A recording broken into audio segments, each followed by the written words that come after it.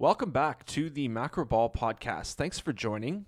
This episode is a season preview podcast, something I've been looking forward to for a few weeks now, as I am joined by three guests, two of which you've heard before on a previous episode, and one new guest as well. We go in depth on a variety of topics, including the Lakers, the Timberwolves, the Mavericks, the Cavaliers, and of course, the topic du jour recently, many days, the Golden State Warriors. We have predictions, we have arguments, and we have everything in between before we close out the episode with the Macro Ball NBA quiz. So stay tuned for that. I hope you enjoy. Let's go.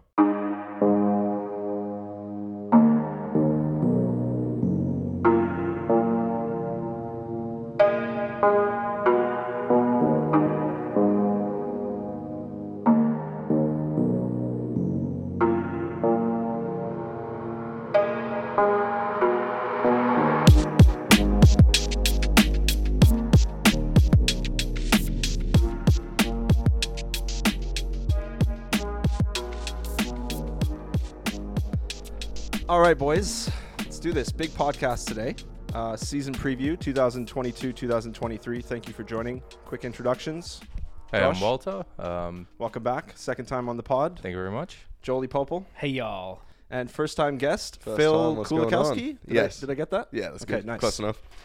That'll work. All right, so let's just start. What are you guys most looking forward to this season? We'll start with Phil. My Minnesota Timberwolves. I figured you'd say that. Best roster this franchise has probably ever had on paper. You're not wrong. I'm looking forward to it, man. Preseason yesterday was the first time we got the full team together. First half was kind of messy, but the second half, the two bigs look good together. Yeah. So I'm looking forward to that, man. It's good to see them get some run. What about you, Joel? Just the Aussies. Still chasing my Aussie boys. Don't have a team. Ben Simmons can fly off a bridge. Don't care.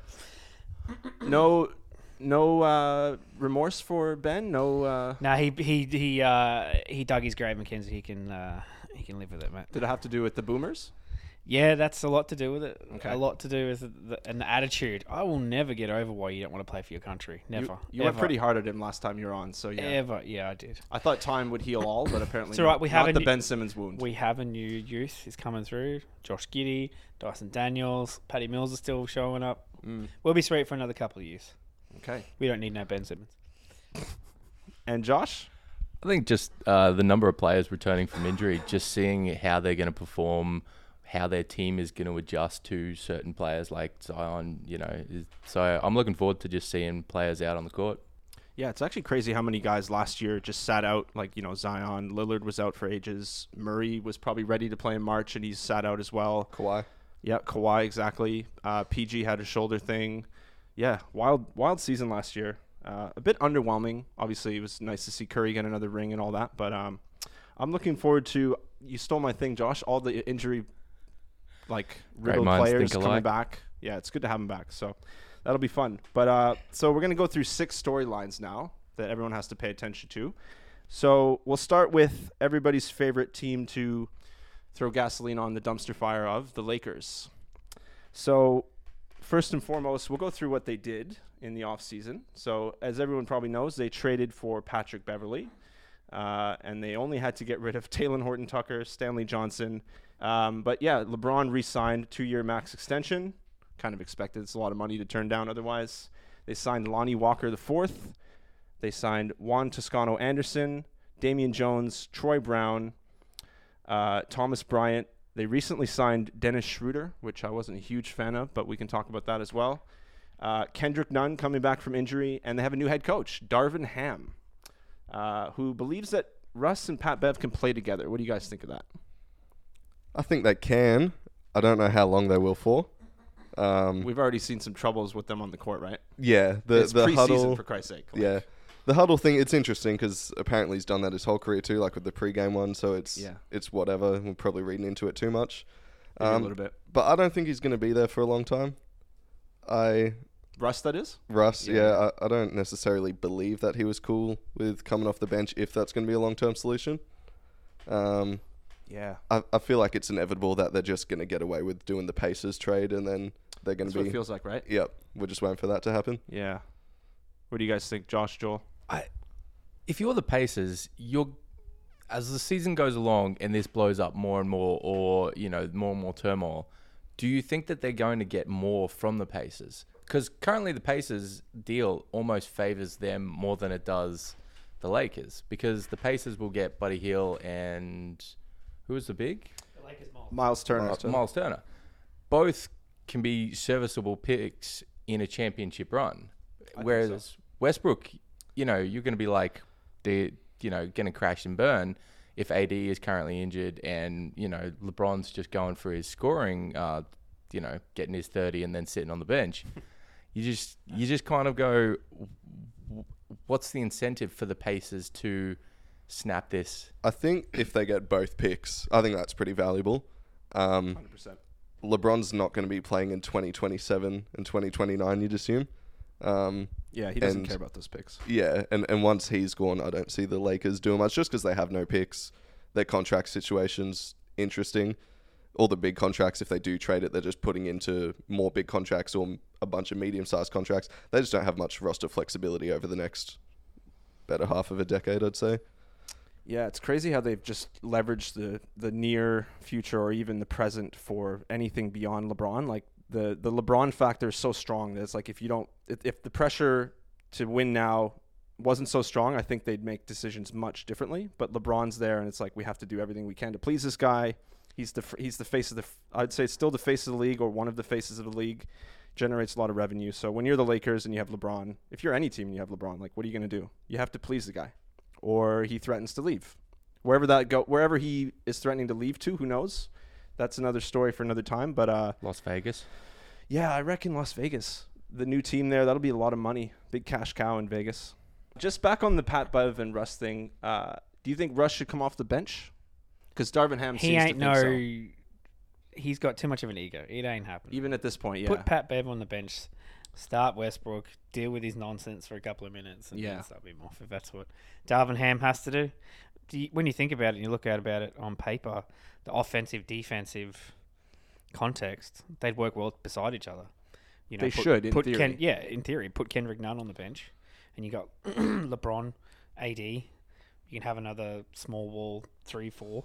In theory, it should work. But egos and attitudes. I just bring this up because the last preseason game, and again, it's preseason. Everybody loves to read into this far too much, including myself, guilty.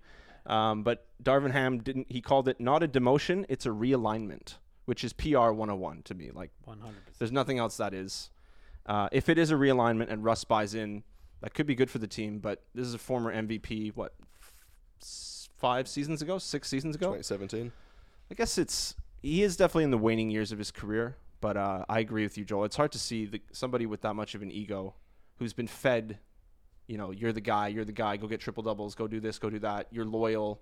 The whole thing with OKC, I think, I don't want to say poisoned his brain, but it's like, that's who he is. So to ask him to change at this point, Darvin Ham has to be like a magician if it works, or Russ needs to buy in, or both.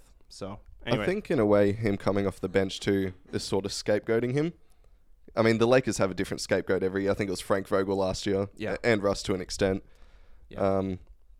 But Russ copped a lot of heat last year. Yeah, but if this roster were constructed properly, he wouldn't have to come off the bench. If you had shooters around there, Bron and AD pick and roll, and then you had shooters and a lob threat with Russ, you can just stagger those minutes. Yeah.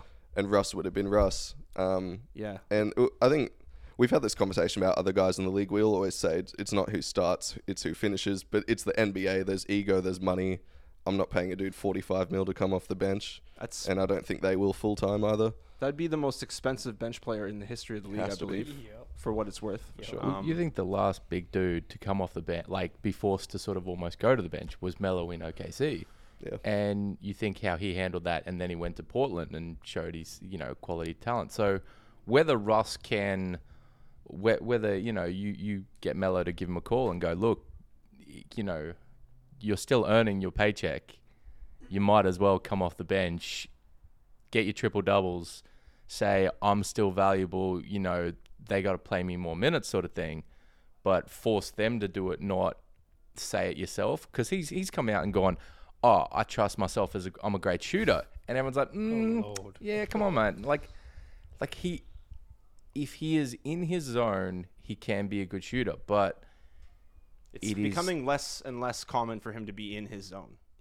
I think his confidence is not where it used to be, and that obviously shooting is, I would say, 50% confidence. A lot of repetition as well, but confidence comes from repetition because you can do it. I don't know. The amount of bricks he shot last year, I don't want to see him shooting very often, but he had a whole offseason to practice. Maybe he's going to shoot 40% this year from three. Very unlikely, but it ain't happening, Mackenzie. We'll see. Don't bet on that. Don't bet on that. Don't bet on Pop's Spurs, and don't bet on Westbrook shooting 40%. Amen. The tank is on. Exactly. So just quickly, surely the number one priority for this team, and I don't know how you prioritize this internally, but it has to be health, right? Because if AD is going to miss time, this team isn't doing anything. I'm sorry. He's the number one factor of this team. Russ, buying in, let's say, LeBron, trying to be having another 30-point season, maybe that's important as well. But AD can't miss time. He can't miss more than 40 games. If I was Darvin Ham, I'd be pushing hard for that Pacers trade. You get Miles Turner and Buddy Hield come off the bench. Miles Turner. Yeah. The second AD goes down, you got a defensive big that'll stand in and block shots. Yeah. He'll give you 10 and 10 most games. Shoot. Yeah. And he can shoot a three. Yeah. He can spread the floor a little bit. But we all know AD is going to do what Kawhi. He'll be lucky to play 60 games this year. Kawhi, reckons he's got a degenerative knee condition you were saying in the last podcast, something like that? I think he legitimately does have a reason for load management. And I've talked about this before, it sets a weird precedent for all these other players to oh, well, if Kawhi can do it, I can do it. AD, I'm telling you now, he's going to do it. He's 7 foot tall and he's got bung knees. But yeah, the Russ for Hield and Turner trade, we've already talked about it a little bit. What do you put percentage-wise that happens? 100%, 60%? It feels like an obvious one to me. 100%. I agree with you. They need to pull the trigger. Yeah. Pull the trigger. I have heard some people... But the Pacers will want that pick. Of course, yeah. That has to be included. The Lakers are going to push back as much as they can. That's just negotiation tactics. But it's the best thing he can do. It's been a dumpster fire otherwise. He got an extension. Do you know that? Yep. Isn't that crazy? Rob Pelinka got an extension. It depends on how they're with the Buss family, whether he has got some insider knowledge or got some dirt on them and is just using that. Does he have some naked photos we don't know about? Look, maybe possible. But God, that would be weird. The element is how bad... He seems like a snake. I wouldn't be surprised. How bad of a season do they need to start or if the Pacers are doing too well? Is it the opposite of it? If the Pacers come out and win 14 of their first, 20 games, are they going, oh crap, we're not tanking enough, we need to make this trade? Well, I was sort of thinking something similar, but on the other end, I don't have the schedule with me, but if you look at the Lakers' schedule, they've got a pretty hard start. 100%. I could see them going 3-7 in their first 10 games, yeah, something like that. I think they're definitely going to be under 500 for a little bit, and then those walls are going to start caving in that we can't do another year of this. The media, they've got 7 or 8 beat writers. They have so much coverage, and obviously disaster sells. They want, the media's going to push disaster. Blow this up. Oh my God, it's bad. 3-7. What's going on? Panic, panic, panic. And so I don't know how the front office reacts to that pressure. I don't know how the players react to that pressure. We saw how Russ reacts to pressure. Last year wasn't great, although I think unfairly he was scapegoated. But that trade has to happen. I have heard people say that doesn't make the Lakers a championship team, but I don't think that's the point. I think the point should be that they're needing to get off of the Russ situation. That's the most important thing, because that was doomed to fail from the beginning. I don't know if you guys want to talk about why or if DeRozan was on the team, how things would have looked. It's all hypothetical. But that trade, that signing not happening, DeRozan, and instead bringing in Russ is a sliding doors moment. That's insane. To go from... Agreed. I don't think anyone expected DeRozan to have a quote-unquote MVP caliber season, but Russ had the total opposite to that. It's crazy. The Pacers, maybe they want to show that they're competitive, because the Pacers are always middling in the they go close to 500 almost every year, or a little bit under. They might be competitive to start the year, but the trade and the pressure to make the trade is going to be too great. And I think the reason that the Pacers would do it is not to obtain Russ. It's to obtain Russ's contract, which is expiring. Then it's free money. They could pay if they need to extend somebody like Halliburton. They have free cap space. Russ doesn't have to play. It is worth noting, you sort of touched on it with how they're always floating around 500. It was last season, it was either an ex-executive or staff member, someone from the Pacers said that as long as their profit margins are high, the owner's completely okay with them being middle of the pack. That explains a lot. Good point. So there's a few teams that are probably like that, actually. The yeah, Wizards. and like you'd want them to go for Victor being in the situation that they're in, but from the owner's perspective, if they're 37 and 45, but he's got another 500 million in his bank from that season, he's stoked. Like, he doesn't care. So yeah, maybe all the more reason to get Russ because he's not worried about money. He's probably still going to make some money that way. Interesting. Yeah, that's a good point. Yeah, I think there's quite a few franchises like that. The Pacers, man. Yeah. Just one last thing on the Lakers. Is this the last team LeBron plays for? Nope. Okay, straight away. You're that confident? He'll hang around as long as he can to play with Bronny. Of course. But it won't be in LA? They got no picks. They got no picks for one. You're right. Maybe he Phil, goes but undrafted. The second thing, it's highly likely that he becomes a LiAngelo Ball, and wherever LeBron plays, then they'll just sign him purely for the media or whatever, whether it be Charlotte, whether it be San Antonio. He won't care where it is because he's made his money. He's done his job in Cleveland. He's done his job in LA. He's making his money in the movies and everything he's got. He's invested in with the schools and everything in Cleveland and all that other jazz that he's got going on. He just wants to play with Bronny. Even if he plays 40 games and they don't make the playoffs, I don't think LeBron's going to care. He's going to be 38, 39 by the time that happens. Yeah. It is a very he ain't worried. Interesting situation because to answer your question to begin with, I don't think this is the last team he plays for, but a lot of scouts start to think that Bryce is a better prospect than Bronny. Bronny might not be the NBA player that Overtime and all these high school medias put him out to be. I've heard the same thing, yeah. But if LeBron's serious about this, which I think to a degree he is, if Bronny's projected early second round, do you take him with the 16th pick because that means you get him and LeBron together if you're like one of the Pacers that are just floating around the middle? And I say the Pacers because I did like a 2K simulation and both of them ended up on that team. Okay. But is there a team that's going to end up taking Bronny earlier than he should go because they think they can sign LeBron on a 1-year deal, 2-year deal?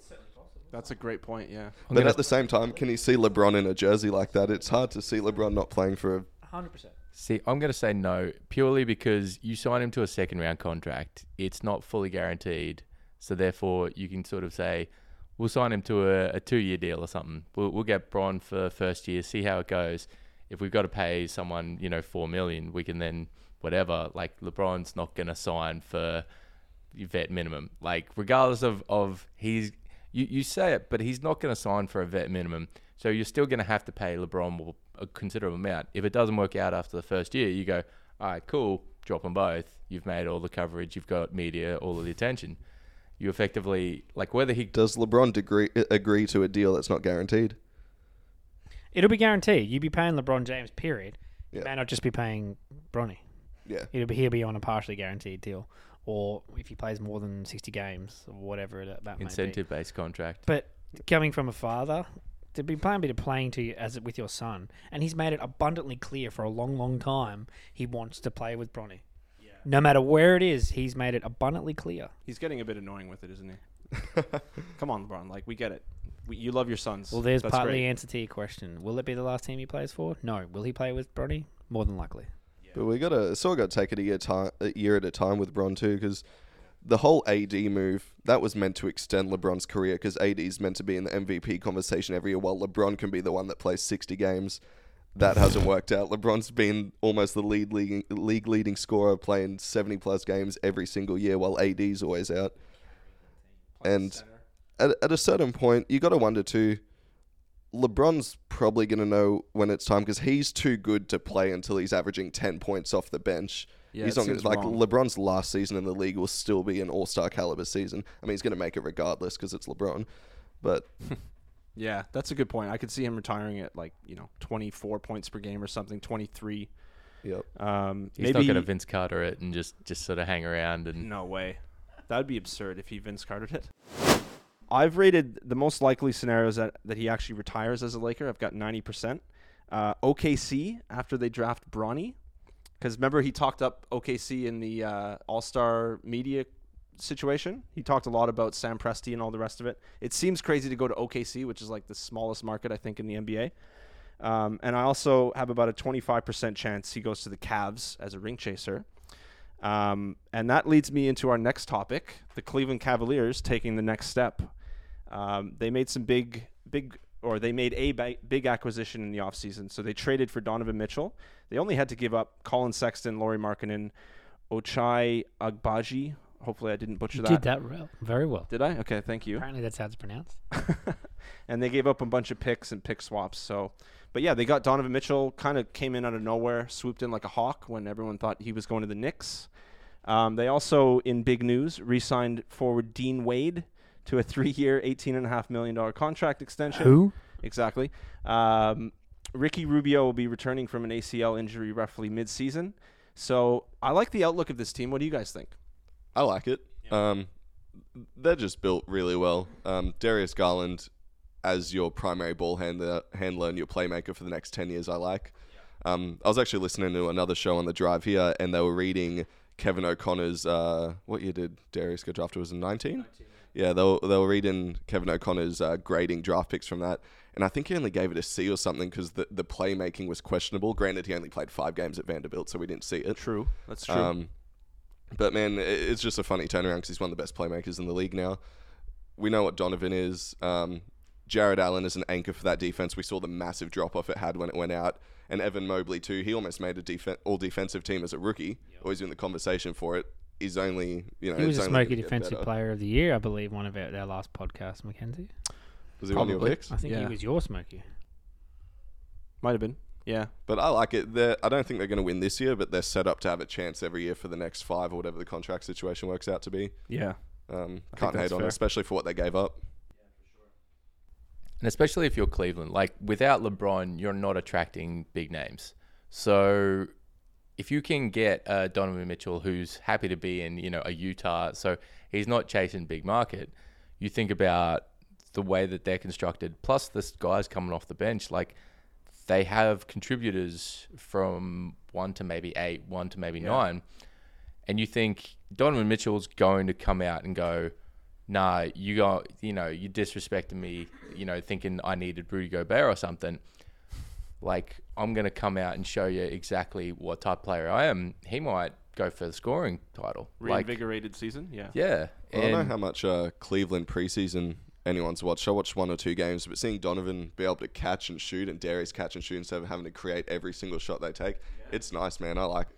And you think about Evan Mobley and, Jared Allen setting those picks. Like, they are some big bodies. Like, Mobley is hit and miss with his shooting, but he is an amazing off-the-dribble, slashing cutter.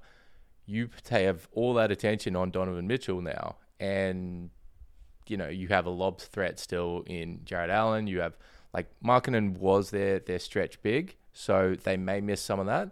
But you've still got LeVert coming off the bench. You've still got, a number of quality guys who play their role. And I think teams are not going to, they'll probably make the playoffs. I think teams aren't going to want to play them. They're going to be a tough out, yeah. Totally agree with you, Josh. I could see them finishing in a 4 or 5, maybe a 6 seed. And then that first round series is going to be a slugfest. All of them are. Even the 1-8. Play against the Cavs. Yeah, exactly. I did see someone propose the question. I think it was on Twitter. Is Cleveland the team that's going to have the most double-digit per-game scorers? When you think about their whole starting lineup's capable. Then you got Kevin Love off the bench. Yeah, they're deep. If we say Okoro starts, LeVert, he can put the ball in the hoop too. Might not happen, but maybe they're probably going to have the most in the league in that sense. At least 5 or 6, yeah. I could see that, maybe 7. Because, I was going to say, to your point, Josh, they're pretty deep, about at least 8, and that's about what you need for a good playoff run. So you have Garland, Mitchell. Let's just say Okoro starts, or maybe, what's his name, Osman. Okoro starting defense. Yeah, that's true. And then you have Mobley and Allen, and then you have Kevin Love, Karis LeVert, and Rubio when he returns. That's a pretty good lineup. I wanted to ask the question, is Darius Garland going to be the next Mike Conley? Similar to what was happening in Utah.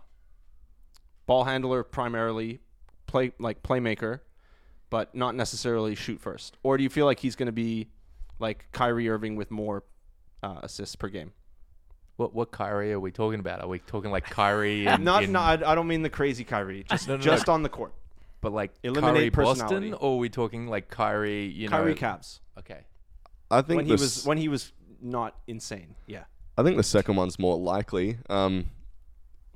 The Mike Conley build, I think, in today's league is quite sort of hard for someone to develop into when they're earning that much money and they've just had an all-star season putting up this many points. Because Cleveland's one of the, like, you just had 2 all-stars, then you had Donovan come in, Mobley's going to be one in the future. But unless they're a number 1 seed, they're not going to have all 4 get selected to an all-star game. If I was Darius Garland, I wouldn't be trying to miss out on all-star games while the rest of my team makes it. Like, that's just what it is. It's ego, it's money. That's fair. And I'm sure it's contract things. Like, I'm sure he'd have something in his contract for all-star selection. So has to be. Yeah, that's a great point. I mean, honestly, I don't see Garland making the All-Star game given how deep the East is now. And, like, you know, you're competing with Levine, Mitchell, Jalen, like in the backcourt, Jalen Brown, all these different guys, James Harden, I mean, Tyrese Maxey. The East is super deep in the backcourt. Garland's got his work cut out. But, yeah, I mean, he should still aim for it, obviously. So that'll be interesting. I think this team has everything you need to win a title in the next 2 to 3 years, as long as they play well together and they keep the depth they have right now. I don't know if everybody's going to be happy with the contracts. Maybe Love extends. Maybe he wants to go somewhere else to a proper contender. Who knows? But he seems pretty happy in Cleveland. He seems pretty happy doing what he's doing. Yeah. I like the roster they put together. Old Silver Fox off the bench. Silver Fox off the bench. Yeah, it'll be interesting. All right, so now it's... Oh, Lord. There's somebody in the room here who really wants to talk about the T-Wolves. His name is Phil Kulikowski. Do you think the Minnesota Timberwolves are missing the playoffs this year? Yes. No way. No, I'm on record making some pretty bold predictions. I'm not You going to could say that. I'm not going to speak anything crazy into existence right now. I think I think this team's built incredibly for the regular season. I think we were the 7th overall offense last year. I'd be surprised if a team with Rudy Gobert isn't inside the top 10. And to me, a top 10 in both is generally top 5, top 4 seed in each conference. Mind you, the West is stacked. Like, I think this is one of those years in the West you can win 50 games and probably be the 4th, 5th, 6th seed. Yeah, it's ridiculous. But I like it, man. Postseason, we got a lot of questions to answer. Yeah. I do get quite defensive of the comments on Rudy in the postseason.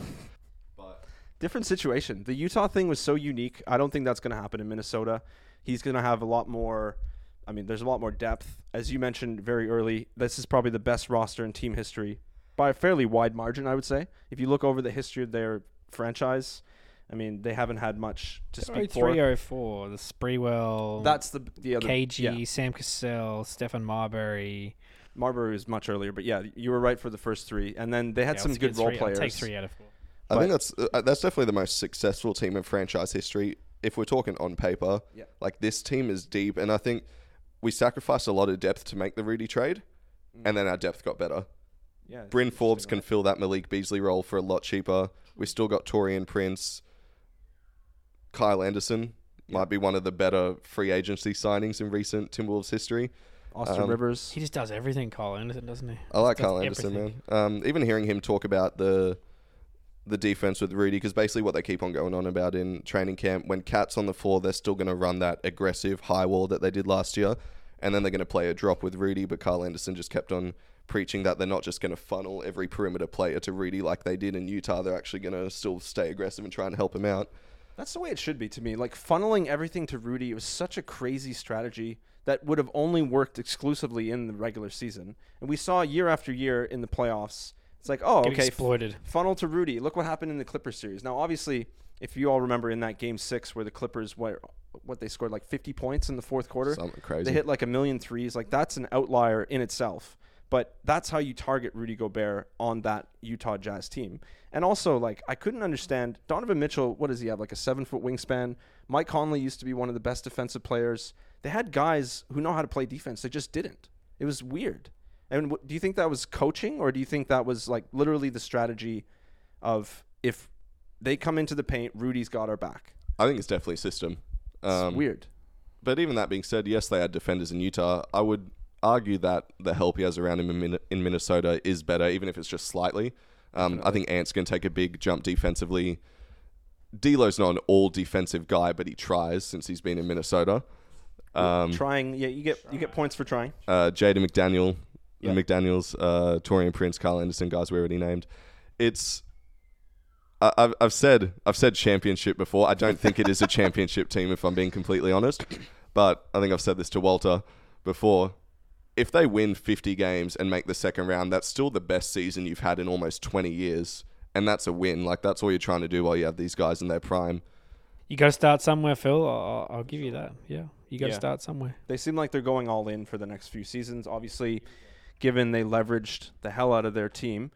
So just to recap the trade real quick, they got Rudy Gobert. Everyone knows that. But they traded Malik Beasley, Patrick Beverley, Leandro Bolmaro, Walker Kessler, who was the number 22 pick in the draft, Jared Vanderbilt. Apparently all the T-Wolves fans were gutted about losing him. And they gave up a bunch of first-round picks and a pick swap. Only one of those first-round picks was protected in 2029, so well into the future.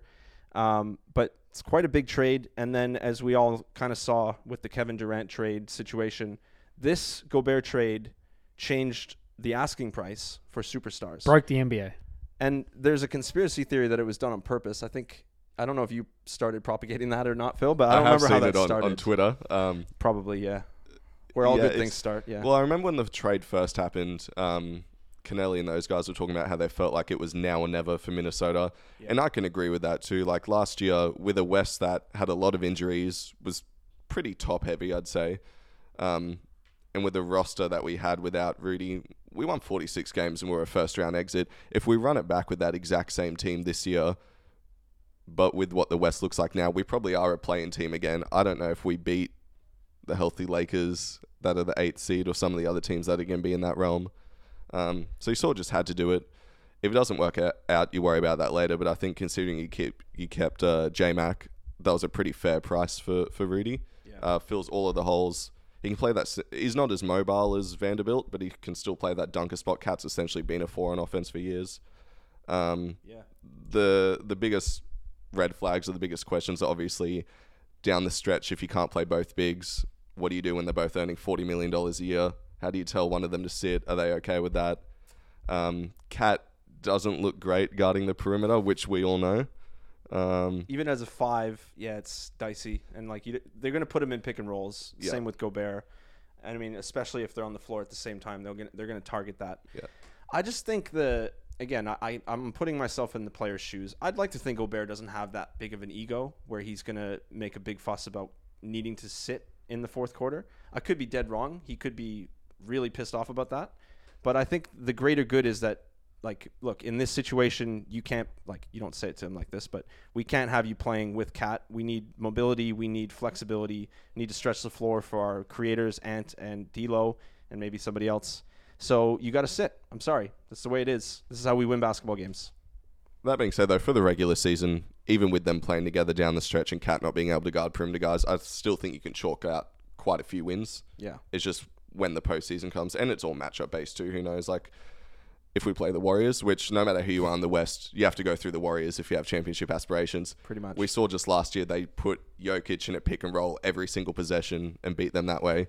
Yeah. They're going to do the same thing with Cat or Rudy. So yeah. No, it'll be an interesting one. And I think they're starting the season with one of the, like, their first 10 games they should win. All 7 or 8 or all maybe. I think everyone but LA is a victor team in that first 8. So yeah. We'll see how that goes, and then that should get everybody excited, but hopefully not too. I'm somebody who would have tempered expectations. Not saying don't get excited. It's a great team. But the start of the season there's like dips and rises and dips in the season, so there's going to be injuries and stuff to deal with. Hopefully they start with a good record, but we'll see how that goes. It's a Timberwolves way. Even last year at the All-Star break, there's going to be skids. But even last year at the All-Star break, I'm pretty sure we were still under 500 at All-Star. We just had a really good second half of the season, partly due to an easier schedule. Yeah. But it's going to happen. We're going to have like a 5 or 6 game losing streak here or there. I'm prepared for it. All right. Well, that's good. So just wanted to ask, who do you think is Batman and who do you think is Robin on this team? Anthony Edwards or Karl Anthony Towns? You want me to answer first? No, let Josh go. He's been quiet through the whole. He's been listening to Phil. I think the fact that Ant has to make that step. Like, we know what Cat is. We know what he can do. We know his limitations. We're sort of almost waiting for the X factor on Ant. We've seen him step up over the last couple of seasons. there is almost, whether it's the weight of too much expectation or whether there is the accurately putting him pressure on him going, you can hold this entire franchise, you can have this entire city on your back, and we're going to go with how well you do. If he ends up, blitzing, he's going to have D'Lo who can facilitate. You're going to have, sort of the Robin role of Cat, in which he can, and if he has to put more gas into offense than defense, you've got Rudy back there who doesn't have any offense and can play quite a lot of defense. So effectively, the team is going to go as far as he can take him, I believe. Anthony Edwards. Yeah. I agree. I think right now, Cat's obviously the Batman, but for us to do what we want to do and what this roster's designed to do, Ant has to be. With Ant, I don't question that he's capable, but even last season hasn't really changed too much in the preseason so far. When he's off the ball, he just stands in the corner and watches. Whereas when he's handling the ball, D'Lo's always involved in some sort of off-ball action on the weak side. He needs to watch some D-Wade watch some highlights. tape. Yeah. Like slashing, just getting off ball, just trying to make sure. Well, that's the thing, because D'Lo's he's an improved playmaker. He's a good floor general. He's going to get more touches than Ant, but Ant needs to get more shots than him. Ant's going to have to do some stuff off the ball. And just an athletic, like he's got that genes Freak. where he can just pogo stick. So that dunk on Gabe Vincent, not counting, is the biggest crime in recent history. That's like on the same level as like the King scandal in the early 2000s. Yeah, it's up there for sure. I don't know. Yeah, you got to let that go if you're the ref. I agree. In my view, Edwards is Batman almost by default because he's the ball handler.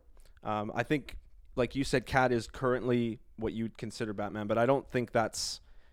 I think that's just because of experience and because he's like been there the longest for the T-Wolves since 2015, I think it was.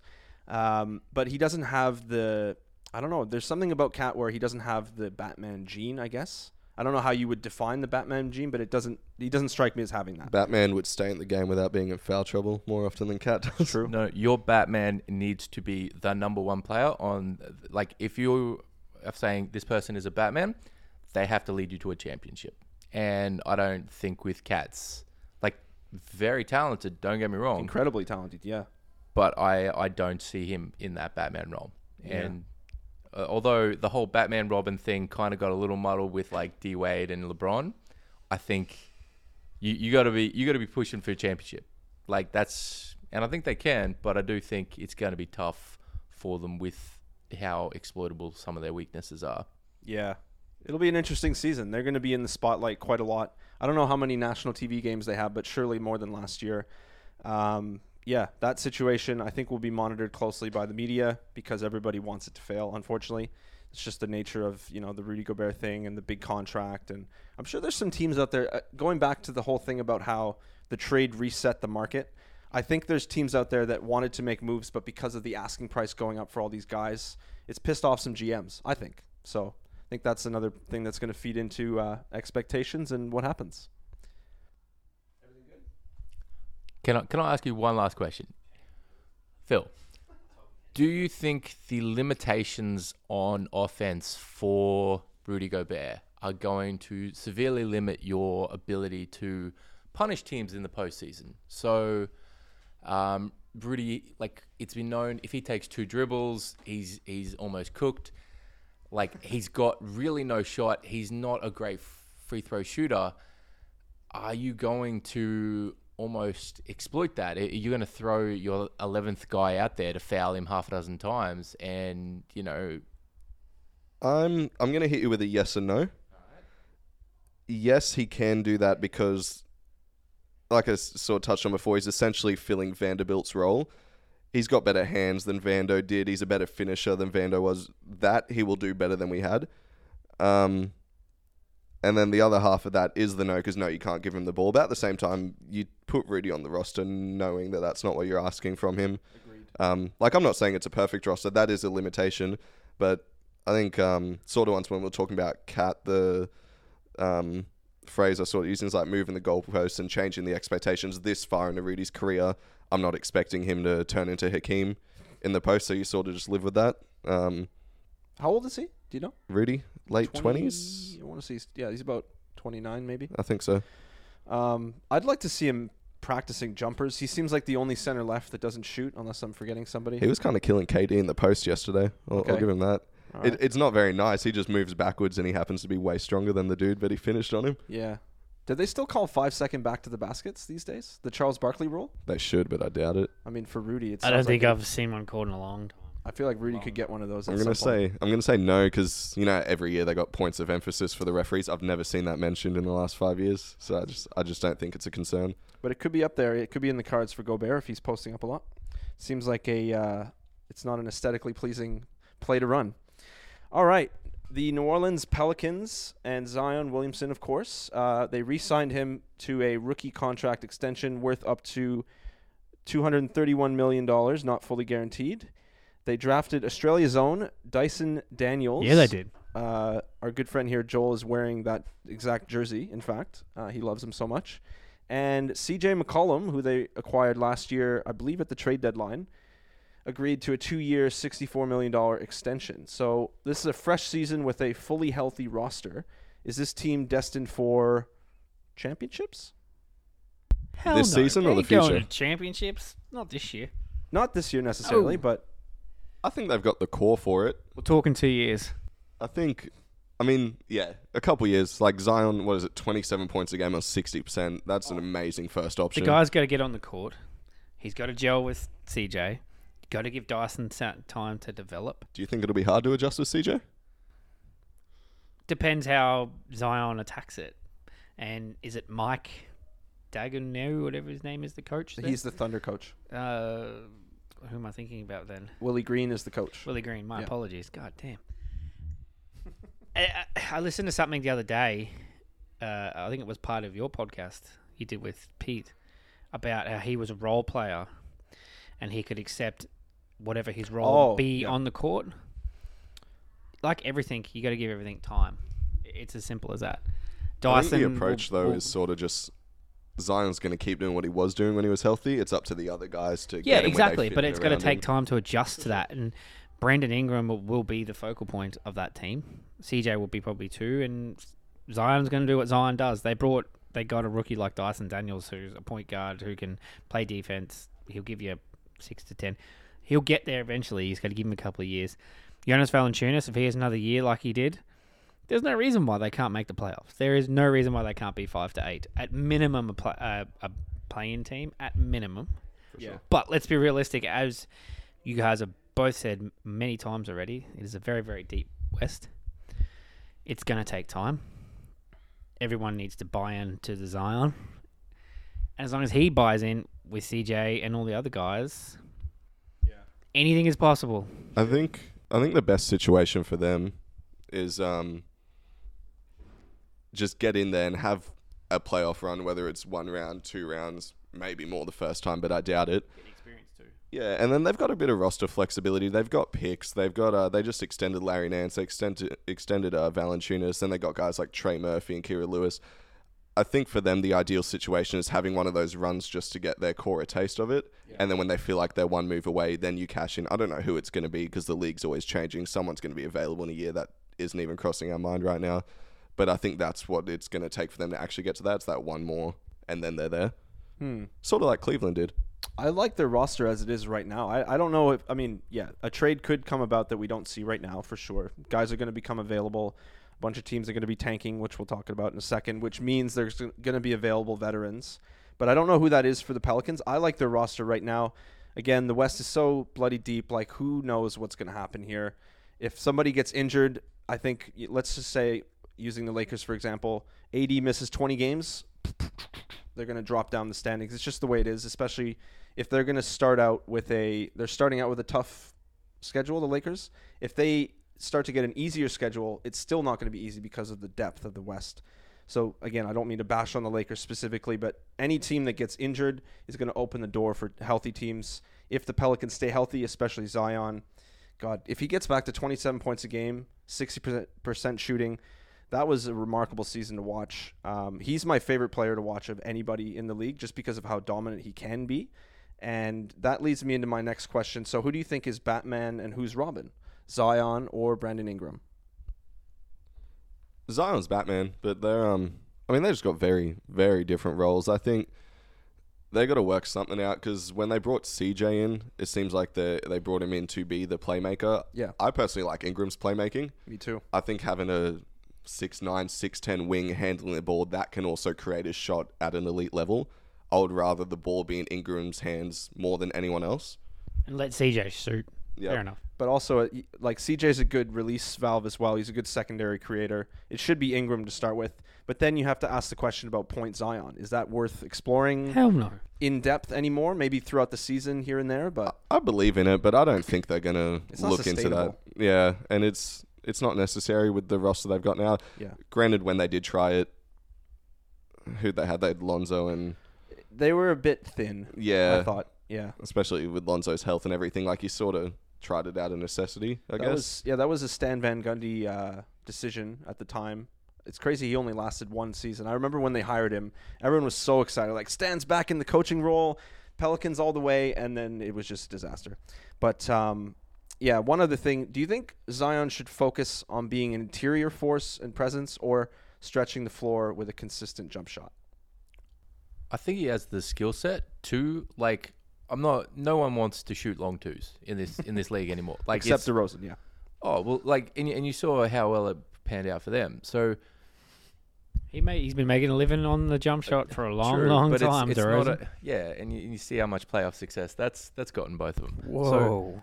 So the element of it is your big nowadays can handle the ball. Like, if you put him in a pick and roll situation or a high post sort of horn set, you can have players moving where you can't put two players in front of Zion.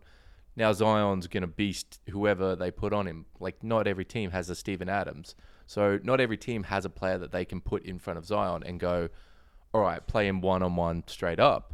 So I don't think any team has anybody that can guard him, to be honest. I can't think of anybody that'd be able to keep up with his quickness and also his, like, bulk. What do you think is the best matchup for him? I know no one's going to stop him, but is it like a Bam? Someone that is a big body but also mobile and can at least make life hard for him? I've thought about. I actually don't think there's anybody like a legit. There's like Bam's. I don't think he's strong enough. Fair enough. No, and he's but- strong but I don't think he's strong enough. But I think denying the ball to get to where Zion wants to be, I think that's that.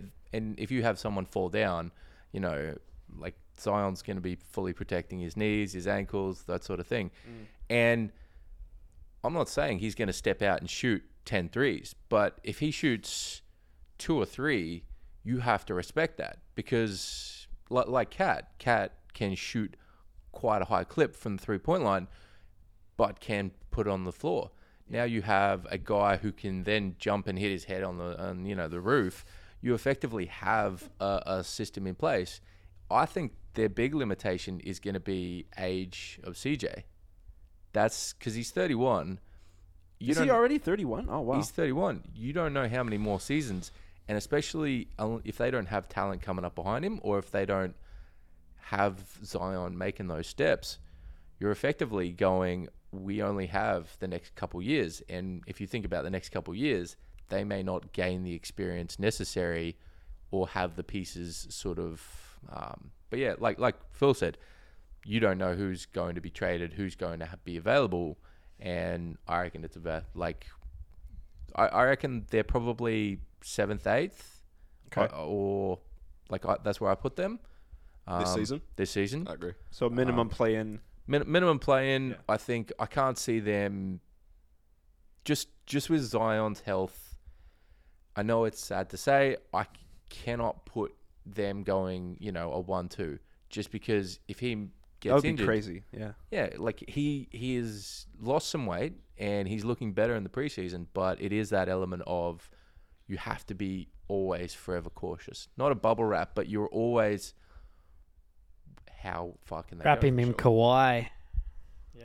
You think he'll have a Kawhi season? Load management? I think for the first season he won't play 82. Yeah, They I will agree. if they get close to playoff level or play in, he'll be a 60, 65. I wouldn't even be mad at that, though. No. I don't think a lot of people would be, and I don't think you'd have to think of, to be honest with you, if Ingram can play 80, CJ can play 77 to 80. Dyson Daniels is young fella. Valanciunas is he'll only miss probably 10 games in the season. Yeah. Your Troy Murphys and your... We're forgetting about Herb Jones. I just need to point out, Yeah, already one of the best defensive players in the league. He was the next guy, He's Herb incredible. Jones. He was the next guy. Sorry. That's all right. To be that, he'll just play. The guy will just play, So if they can get close to that and then unleash the beast kind of like what Memphis did, unleashing the beast. They kind of come out of nowhere and went, wow, we're gonna have a season. Jar's going to be in the MVP conversation and we'll just do that. There's no reason why it can't work. There's no reason. And you're looking at it from a business standpoint with all the clauses and everything that we know about in Zion's contract, the ones that we don't know about that are in his contract. Yeah. His weight, his health, his knees, toes, whatever, the shoe deal he's got to protect his, whatever it may be, I wonder if he has shoe insurance in case his shoe blows up again, like it did at Well, Duke. it did to Grant Williams yesterday, that didn't was it? crazy. So it just went kabloom. But anyway, I like the Memphis comparison you have for the Pelicans, though. I think that's definitely their ceiling this season, just come out of nowhere. there's as no a reason top why they seed. can't do it. There's Yeah, no for reason sure. why they can't do it. We'll come out and say, well, we're just going to blow everybody out the park. We'll show all of yous.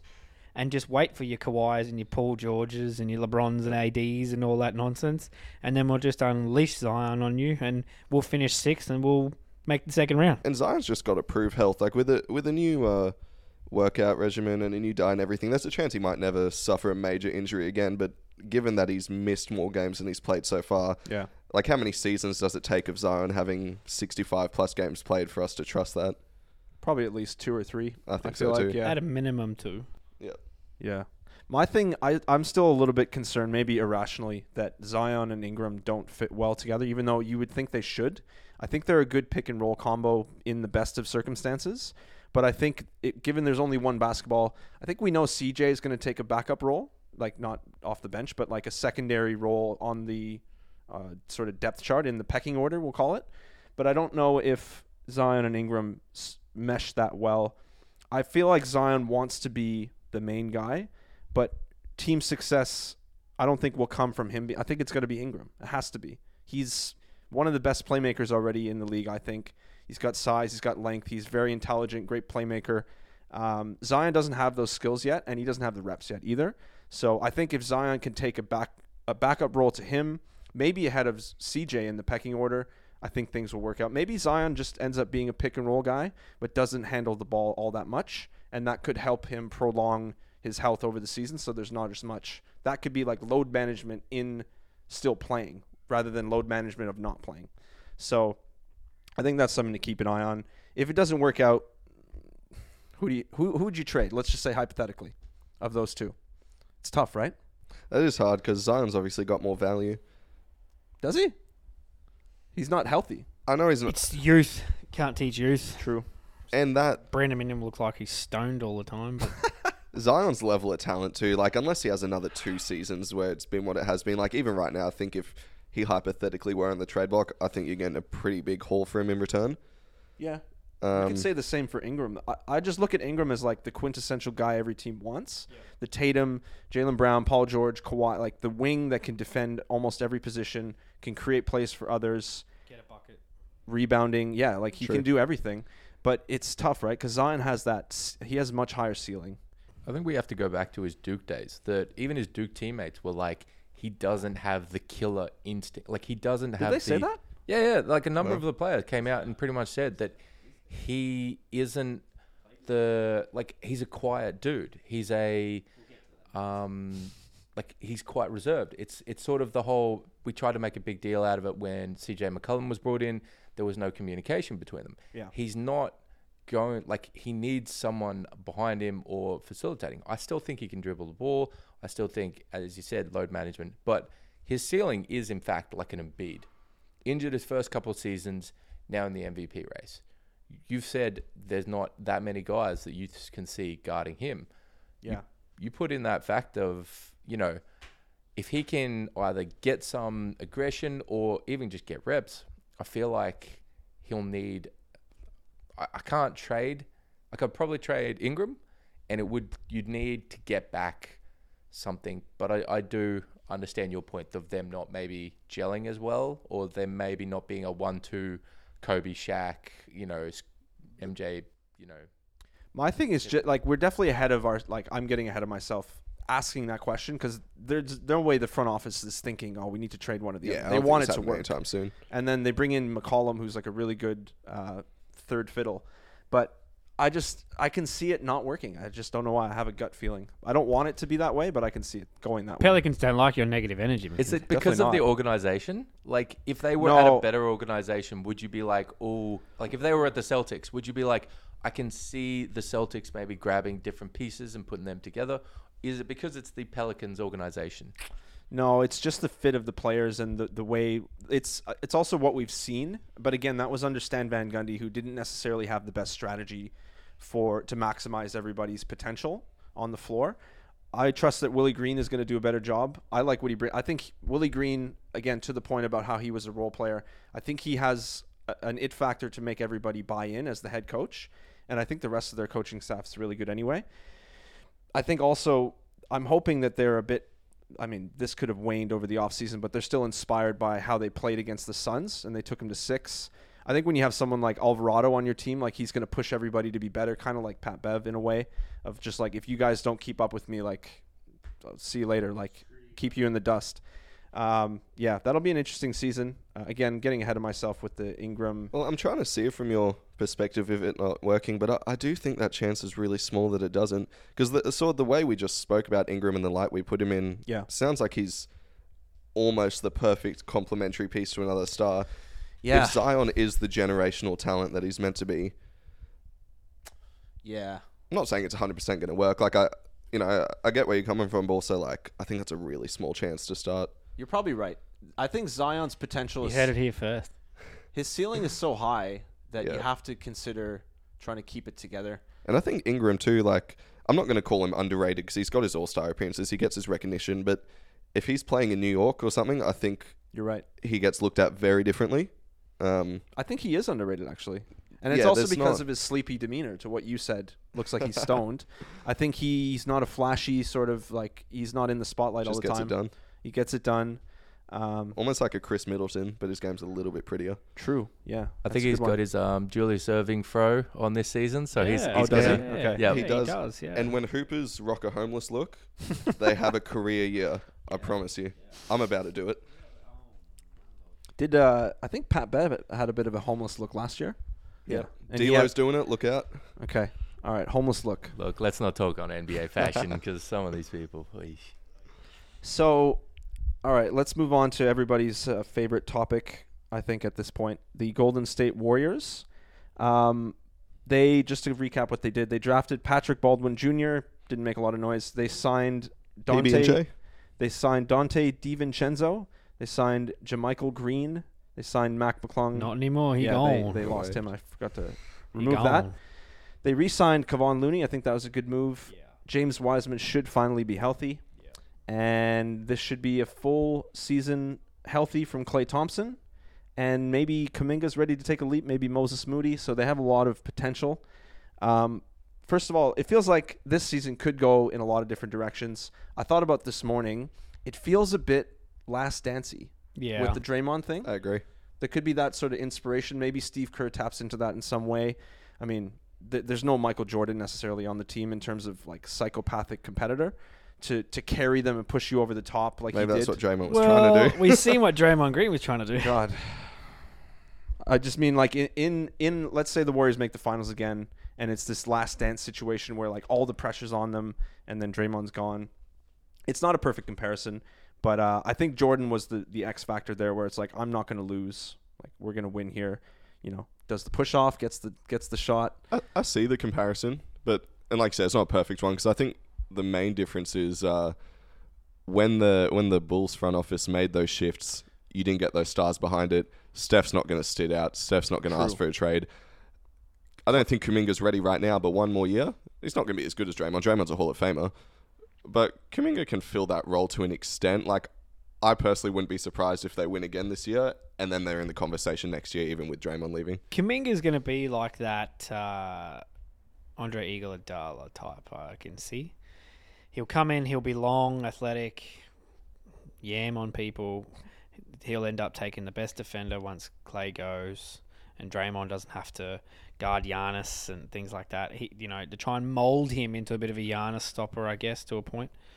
It's a tall order, but I like what you're saying. Yeah, but Well, Steve Kerr just said he reminds him of a young Giannis. Oh, did he? The other day. Well, there you go. See, so there's no reason why Kuminga can't do that. If James Wiseman's going to do anything this year, it's going to be probably off the bench behind Kevon Looney because of purely defensive and rebounds. The guy's an offensive rebounding king. I don't know what the hell he eats for breakfast, but He could also start, I think Looney is one of those guys you keep around on. He's a championship player in that he's happy to accept his role either as the backup big or as the starter.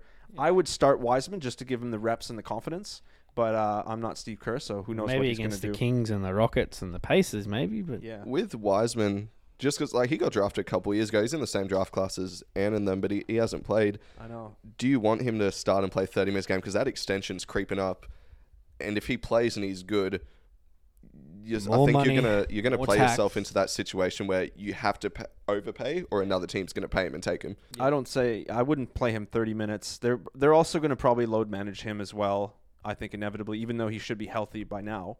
That's a good point, though. You don't want to show off. You don't want to show him off too much. For sure. But I don't think he has enough. Even if he plays well this year, I don't think he has earned that level of contract. I think you could negotiate with his agent or whatever and say, look, you guys barely been healthy. He hasn't shown enough. Obviously, his potential's through the roof. He used to be compared to Bill Russell, maybe not so much anymore, when he was coming out in terms of ceiling, because he was long, defensive, super athletic. But yeah, that's a good point. Maybe I could see it not working out for them in that way, though, because he's already got a ring before he's legitimately played any minutes, so that's ticked off the resume. If you get to his extension and he hasn't done too much for you and you're trying to sort of get him on a bit of a team-friendly deal, but then a team like the Hornets, let's say they didn't get Victor, they still got Melo and nothing around him, they need a lob threat to pair with him. As a team like the Hornets going to way overpay in restricted free agency. someone would. Yeah. I mean, his ceiling's too high. Yeah, for sure. But then again, it's the Warriors, so it'll probably work out for them because it's probably the best front office we've seen in 30 years. Bob Myers is a magician. I've said it once, I'll say it again, I'll say it even more. He's definitely up there. I just want to come back to, I mean, of course, we should talk about Draymond, but just today, this is October 16th, Sunday, October 16th here in Australia. Breaking news, Jordan Poole re-signed contract extension, 4 years, 140.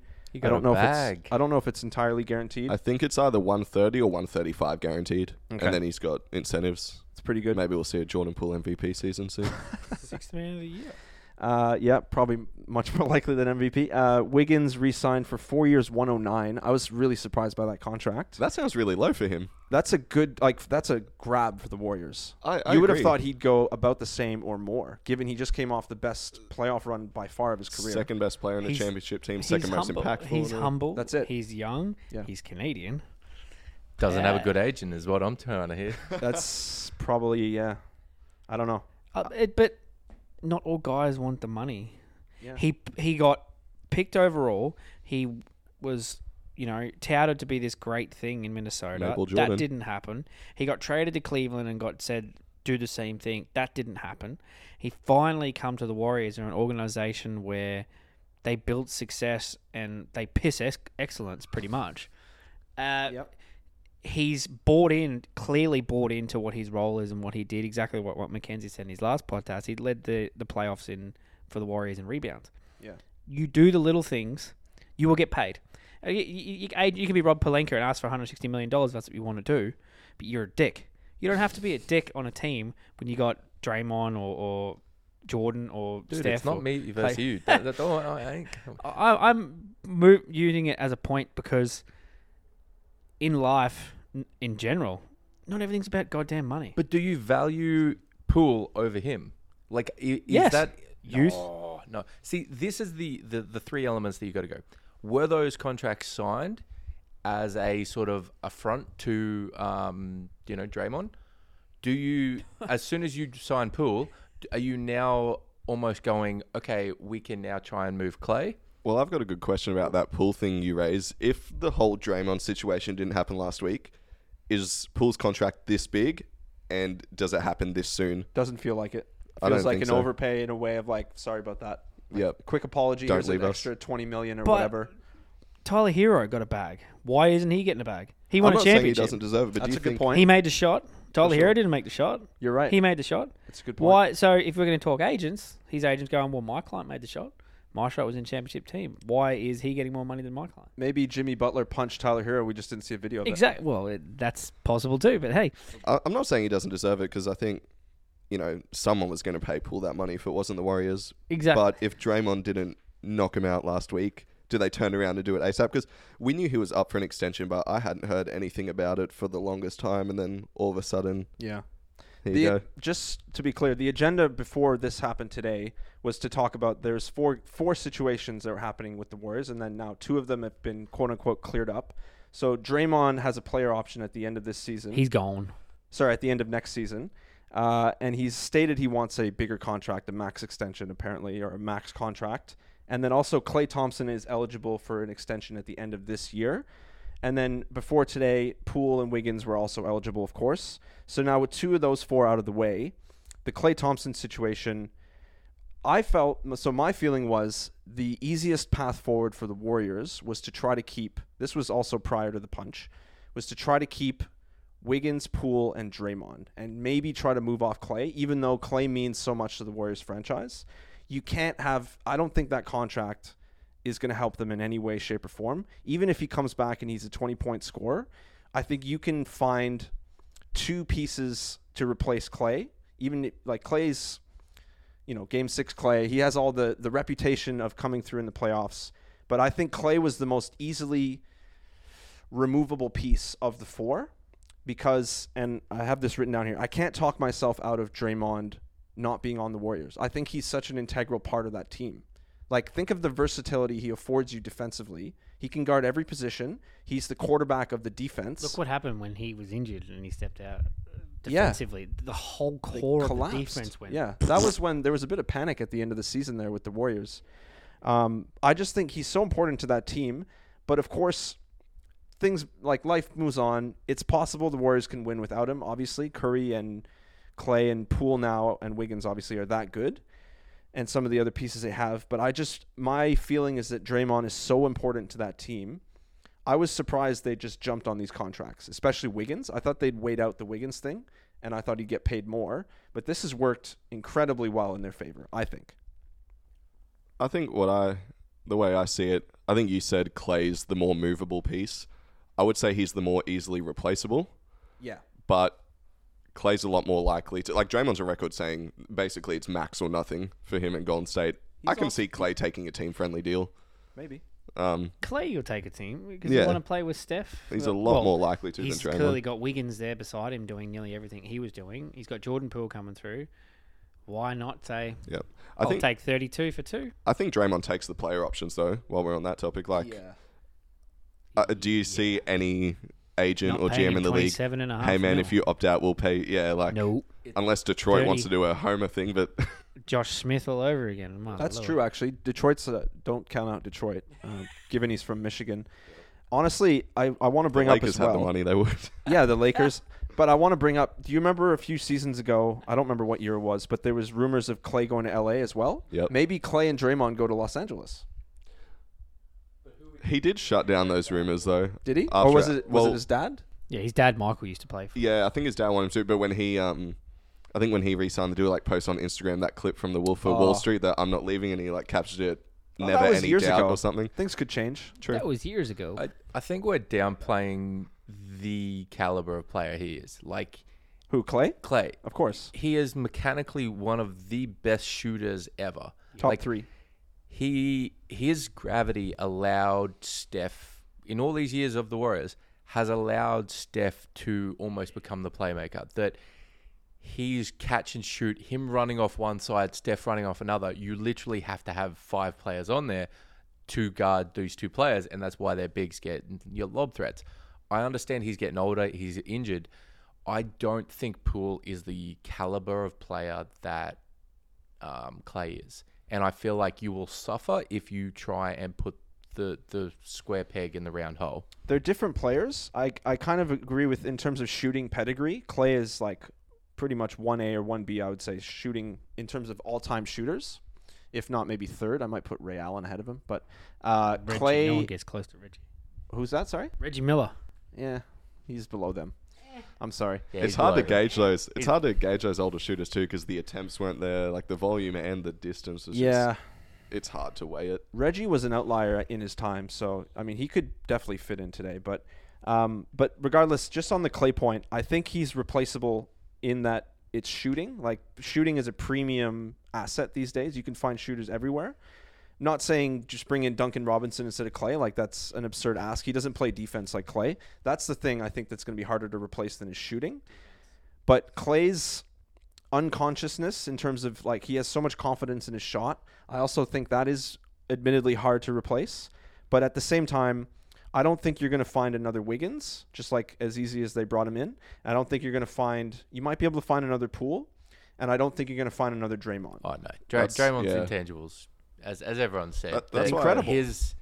He is perfectly suited for the Warriors system. Perfectly. Yep. And like there was a lot of talks of him going to maybe a Portland because I think, Lillard was like, we want a Draymond Lillard.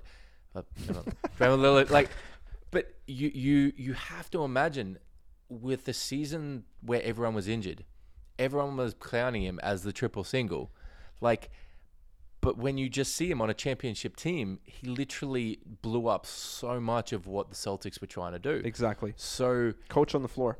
Exactly. And he effectively took Brown out of a lot of his movements, his actions. And Horford, yeah. He did a lot. And I have to contemplate that. If you're the Warriors, you go, no, we're not gonna like.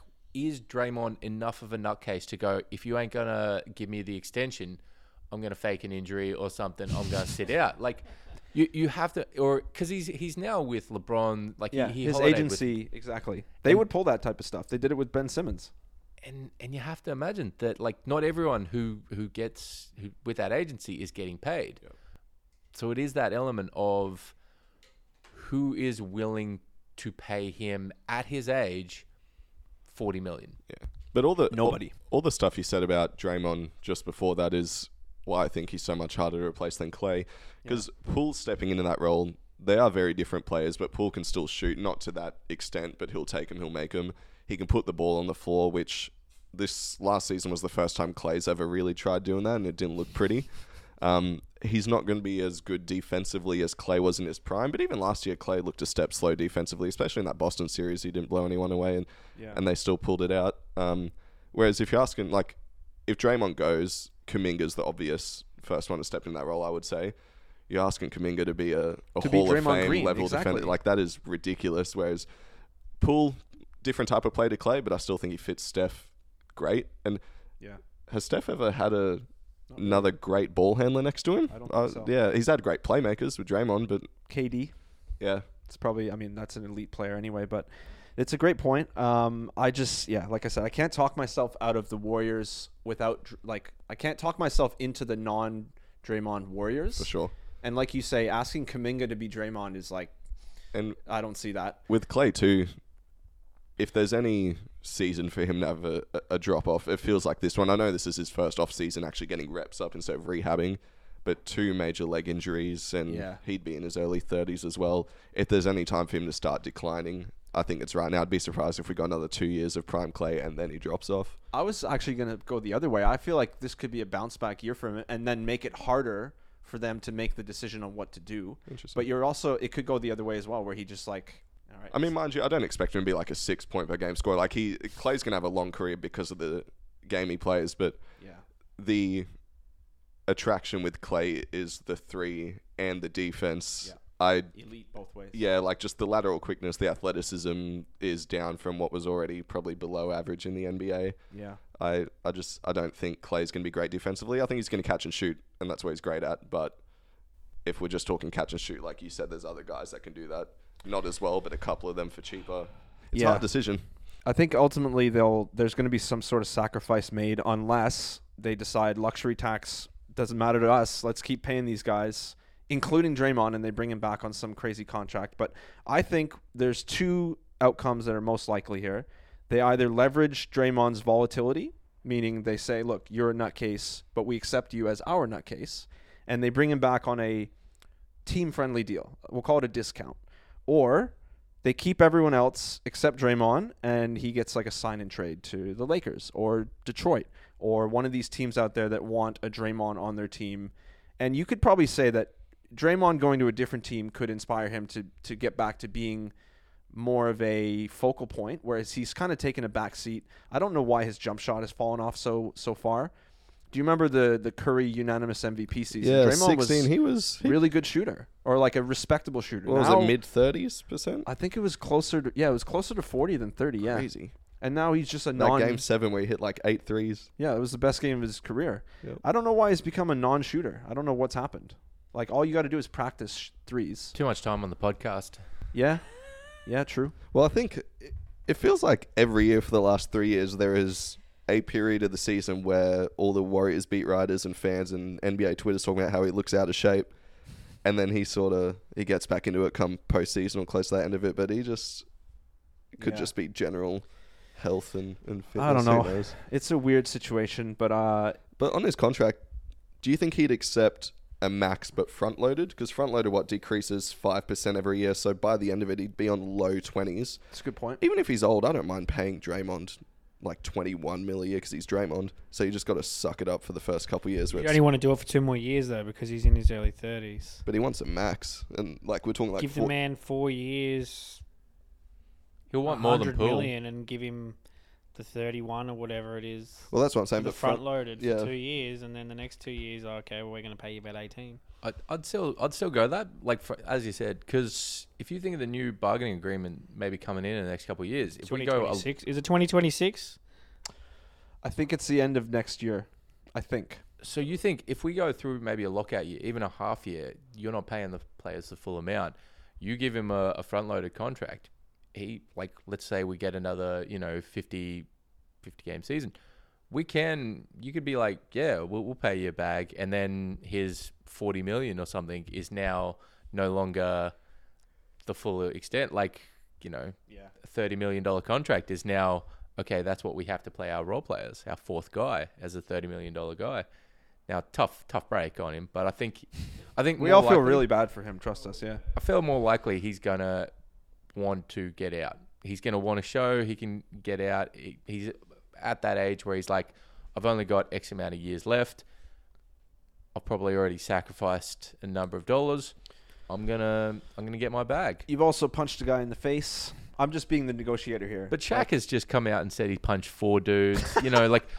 Jordan has come out. There's a number of players like Zebo. Thanks, Shaq. Even I think one of the Soul brothers just said there was a number of it's not just American, it's European basketball. Oh, I'm sure There's they're a crazy lot of too, fights yeah. as well. I think it's quite common, just given by the reaction a lot of players had on social media. Like, people had their opinions on the Draymond punch, but everyone was 10 times more shocked the video got out than the punch actually occurred. You're right. I could see that happening. Pretty sure I said that to you when I first got here. Possibly, yeah. Oh, no, you definitely did. Money talks and bullshit walks, Phil. If you think, like I said to Mackenzie, if you think stuff like that hasn't happened with Draymond in the last 4 to 5 years before, Yeah. Patrick McCaw, for example, just a guy that came in and was 13th man and won 3 rings with 2 different teams, whatever it The was. GOAT. Yep. The GOAT. If you think like a guy like if Draymond's not going to pick on someone like him, I think he picked on. I said this to you before. He pissed off someone. The guy that takes the videos, videographer or whatever his name is. Yeah, that guy. I mean, look, Man. I agree. It's probably happened before. I think he picked on KD a lot because, unfortunately, I think KD allows himself to be picked on by feeding into it, especially on Twitter. But And that's what really bothers me with Draymond sometimes. Now, I love Draymond. Like, he's one of my favorite players in Me the too. league. yeah, But, I remember last season talking to some people when it happened. During the finals against Boston, I think he, chewed out Wiggins in, game 3 or something for some mistake. And it's so game 3, Draymond hasn't played a good minute of basketball yet in this series. Andrew Wiggins is playing out of his skin to give this team a chance behind what Steph's doing. And you're chewing him out, yeah. I mean, that's a good point. I would still, in a way, trust that Draymond's saying the right things because he has the championship experience and he knows what mistakes could make or break a game or a series. But you're right. If Draymond hasn't played up to his own, even if the standards have lowered year on year, if he's not playing up to that and Wiggins is doing what he can, seemingly playing out of his skin. Like Draymond, I don't think Draymond just literally and figuratively, I don't think he holds punches. So that's where.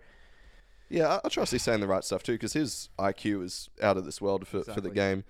But it depends who you're saying it to, like time and place. Yeah, but let's also KD. look at from a human perspective. For example, let's take the professional athlete out of it. Do you respect what I say to you, for example? Never. Be honest. Let's go 85% of the time. I'll take 85. That's fine. We're human. We make mistakes. I agree. Draymond is still a human at the end of the day. For sure. What he did was wrong. He has acknowledged it's wrong. Jordan Poole's probably acknowledged that it's wrong. The team clearly has pushed that it's wrong. But certain people and certain things have said things to either back Draymond or back Jordan. His mother, for example, we both agreed that was idiotic. I'm glad she got involved. That was really important. Absolutely idiotic. But regardless of that fact, you're right. He's played on a championship team. His IQ's in the right spot. He's been a worker since his days back in Michigan. And there's a chance we're just reading into it too much. We all could be reading into it too much. Like him and Jordan could be like, man, I fucked up. Yeah. That's on me. For real. Yeah. For as long as the media want to push this nonsense, let them push it. They're going to ask the question all year. You want me, just pick up the phone and you call me. Because like you said, they're humans beyond you got a the bag, athlete. good man, sweet as, I'm going to get my bag in the next 12 months. I'm still not paying him $45 million. No, for sure. But it's also like you said, Me Joel. neither, but Like you said, they're humans beyond the athlete, but it's also their job too. Like all of us, we've always you don't like all of your coworkers. True. Granted, we're not in an environment where we punch them and get away with it, but as we've seen from the responses, that might be normal in the NBA. But I think I've never quit a job just because I didn't like a coworker, so I don't see necessarily either of them. It's true. I don't think it's abnormal for fights to happen. Like full stop. People are competitive, as we were saying, Joel, earlier. It's a bunch of testosterone, especially Draymond, who probably, he's over the top. But, that's a weird situation. But again, just something I did see or hear. So Ryan Russillo did point out, he made a really good point. He believes that players get over these issues faster than the fans do and the media. Because the media, first of all, the media needs to propagate drama and storylines, generate clicks. That's the model for their business. The fans want to believe either if you're rooting against them that the drama is ongoing and they're going to tweet at Draymond, who'd you punch today? What's going on today? Jordan, how's that black eye going? Like that type of stuff. Whereas like right now, Draymond and Jordan Poole could be having a glass of wine together, chilling out. Everything could be cool. Laughing their asses all the way to the bank. Possibly. Maybe not Draymond as much as Jordan, but yeah. He'll get there. Yeah. Like I said, it's human aspect of it. Yeah. You think you might not be there right now, but he could be there later. Similar situation in real life with individuals that just like play for us, for example. Yeah. There's guys that want to get to that next level, but they're not there yet because they haven't had the coaching or the experience or whatever it is. We're talking real life for a second. Yeah. That you have to work to get there. Jordan Poole's been in the league short minute, and Draymond's been there for a while. So you kind of got to respect the guy for what he said. Yeah. At the end of the day, I think the team's more likely to keep him than not, but it's definitely possible. I don't know why I'm really intrigued now by him going to Detroit because he's from Michigan. That would make sense. I wouldn't hate it. You're not wrong. Like, and Detroit's on the up and up. Like, they've got a talented young roster. Why wouldn't Draymond want to play for them? And if you're Draymond and you want to leave Golden State, but no one's going to pay you, maybe that's your value, is getting one of those teams into a playoff spot. Yeah. I'm going to bring the championship intangibles, that type of stuff. For sure. He'll talk it up. One last thing on the Warriors. How many more MVP caliber seasons do you think we have from Steph Curry? 4. How old is he now? 34? I think he's 30. Yeah, 34. Maybe 35. Give me 2 or 3. I think, not saying it will happen, but I think he's going to be good enough for long enough for them to get ring 5, maybe 6, at least be in the mix to get that. I think, like, you know my opinion on Steph. To me, easily top 10 all time. Granted, I'm younger than all of you, but greatest point guard ever, in my opinion. Whoa. We can agree to disagree, That's but a hot he's take. in the conversation. Yeah, we'll agree to disagree. He's in the 100% conversation. in the conversation. I'm not Yes. mad if you take Magic Johnson. Yeah. But to me, like, as long as Steph Curry is in the Warriors jersey, I'll never count them out. Yeah. Until he has one season where he averages 19 and they win 35 games, then I'll bring it back. But I don't see that happening till like 38 years old. I can see maybe one more MVP season from him, like where he's legitimately a candidate, I think he'll still age really well but not be MVP, just to answer that question. But the point I would make overall with them is, to your point as well, Phil, if he's on the team, you can't count them out because of his leadership and his leadership style. He's so often compared to Tim Duncan in terms of like being a connector, brings everybody together. He's humble and everybody else has to fall in line. If Steph Curry is as coachable as he is, you have no excuse if you're anybody else on the team, unless you're Draymond, I guess. He seems to exempt himself from all rules. But I think, at least one more MVP season. I can see him getting one more ring, but maybe not. I think it's probably worth noting too, the sort of number of 1, 2, 3 that we're coming up with is, I would say, partly based on what we've seen from other players of that caliber in the past. True. Longevity is only going to increase more and more over time. It's going to hit a certain point where players aren't going to be playing when they're 50, but LeBron was drafted in 2003 and he spent $1 million on his body and he's had the best medicine and recovery and all this stuff to have a 20-plus year career. Think about these players that are drafted 5, 6, 7, 10 years later. I think we're eventually going to start to see it to be a bit more common for the top players in the league to play into their later 30s then rather just 35 and drop off. Yeah. Not saying it will happen, but I think it's worth thinking about. He's a special player. Yep.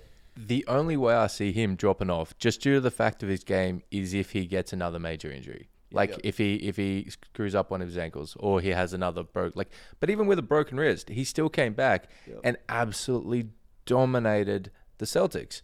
So you think about it, he could still and the MVP race is all about, it's not about the numbers, it's all about the story, the narrative. Yeah. It's a bit of both, but you're right. Yeah, it's a big part of it. He could effectively still play for the next 4 years. And what is the drop-off for Steph? Because obviously he's got a game that will age really well with his shooting. Does he be on the ball less and just become an off-ball shooter? I think so. Like is it the opposite where he can't run as much, so then he's sort of like a pick-and-roll machine and they go a little bit more heliocentric, but not to the extent of like the Trae Youngs and the Lukas? I think that's probably more taxing on his body. He could age a lot he could age into a career a lot like his dad. Yeah. Maybe not like strictly a spot-up shooter like his dad, Del Curry, but I think he'll become more of that. They could bring in maybe another guy joins the team. Maybe LeBron goes to the Warriors, although that's a lot of age, and Bronny. But yeah, I could see Curry falling into a secondary role on a future championship team, maybe getting a few more rings. His game's going to age well. I don't think there's any question, unless he gets injured. And that kind of leads me into the next team I wanted to talk about, the Brooklyn Nets, and partly because KD to the Warriors, I think, is still on the table. But let's not go there first. The Brooklyn Nets traded for Royce O'Neal, which caused a big stir. I don't know if you guys remember. Brian Windhorst did his thing, which was hilarious. They also signed TJ Warren. They re-signed Nick Claxton, center. They signed Markieff Morris, and Joe Harris is returning from injury. Is either or both of Kevin Durant or Kyrie Irving about to be traded? What do you think? No. I'm going to go with no. Not right now. I think they're going to run it. They're going to run it and see how it goes with Simmons. They'll see how we go. It's too much talent to not give it a shot. 100%. And all of the trial and error. And all of the stuff that makes me sometimes want to bet against them, nothing of it is to do with on-court stuff. It's always, Kyrie off the court, Ben and KD. I think I asked you this question a while ago, Mackenzie, but have we ever seen a team with such a big disparity between their ceiling and their floor? Like, I wouldn't be surprised if they win a ring. I wouldn't be surprised if they lose in the first round. I was going to say miss the playoffs. Like, depending on how the season goes. Yeah, you're right. It's the widest variance I think I've seen ever. This roster, like we even saw in a couple preseason games, Joe Harris hasn't shot amazing because he's coming back from ankle surgery, was it? I think it was, ankle or something with his legs. I thought it was wrist. Oh, maybe something like that. But the looks they were getting him just by having the 3 stars on the court, he airballed a few and he couldn't shoot, but he was wide open. Seth Curry didn't play in those games that I watched. They are going to get those guys. I don't even think Ben's going to be one of their top 3 leading scorers. I wouldn't be surprised if Seth Curry's their 3rd leading scorer for the team. I agree with that, yeah. Their biggest hole, I've been of the belief that Ben Simmons could be a small ball 5, closer to full-time than part-time. He will be this year. I think so too, but he sort of got dogged by some other teams the other day, and He was defending Giannis all right, but Giannis is also kind of unstoppable. You can only do so much. Yeah. What did he do with Giannis? He had He held him to is it 4 points and 2 of 16 or 4 of 16 something shooting? like that. I seen a meme. I'll prove it. I'll find it.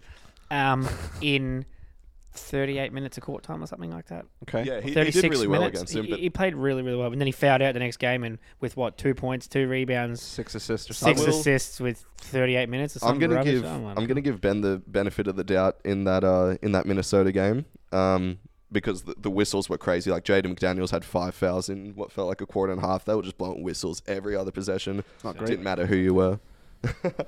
But their biggest hole is the 5 because Claxton's not strong enough to bang with some of those guys. Ben can, but it comes to those guys that you can't stop, but you want to at least make it hard for them. Is Ben going to make it hard for Joel? Is he going to make it hard for Giannis? He did in one preseason game. Whether or not he makes it hard for Joel, I want to see that matchup. Joel's going to want to destroy him. That's must-see TV. He's going to be like, I'm going to drop 40 and 15 on your ass. Ben's going to have a mental health issue that day. You can count on it. Or a back injury or both. Sorry, can't make it. Joel's in town. LOL, I'm out.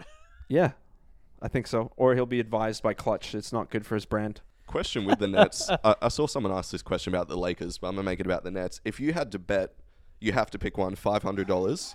Are you betting on the Nets winning the championship or losing in the first round? Which one are you going with? I'm going to say losing in the first round. The element of their entire system, as opposed to someone like the Lakers, I know we keep going back to the Lakers, the team that is constructed right now, you could have an entirely different team come the end of the season, and it could still be constructed fairly well. You could trade a KD. You could trade, maybe not a Kyrie. You could trade a Ben Simmons. They have so much variation in what their team could be. And I know KD was like, trade me, and, all the Kyrie and Steve Nash crap. You effectively still have a whole lot of trade value in those players. 100%. And if Ben comes out and by halfway through the year, he's, we go 10 points, 15 rebounds, 10 assists, I'm sure a team could be like, yeah, we want that on our roster. And if you blow it up, you're going to be like, well, let's make sure we get all the trades going. I feel like, as you said, they could miss the playoffs, but they've traded KD, they've traded everyone. So you're like, or you could, I don't see them as, I see them probably 3, second round, probably the best. Like, I can't see them as the best in the East. I can see that. For me, if I had to pick one of the 2 options I gave, I think I'd probably go championship. Yeah, even I though, tend to agree. Yeah, which Out of pure skill and ceiling and, that's the thing. Such Steve a tough Nash question is the to most. answer. Let's assume there's full health. Steve Nash is the most questionable asset on this team. If they're all healthy and playing, I'm not worried about. Especially in a playoff series, I don't see many teams outplaying a closing lineup of Kyrie, Seth Curry, Joe Harris, KD, and Ben. That is an insane lineup. Yeah. And to Steve Nash's credit, the way he's been using Ben in the preseason is quite impressive. Just with some DHOs and pick and rolls, Patty Mills getting some of the other guys open.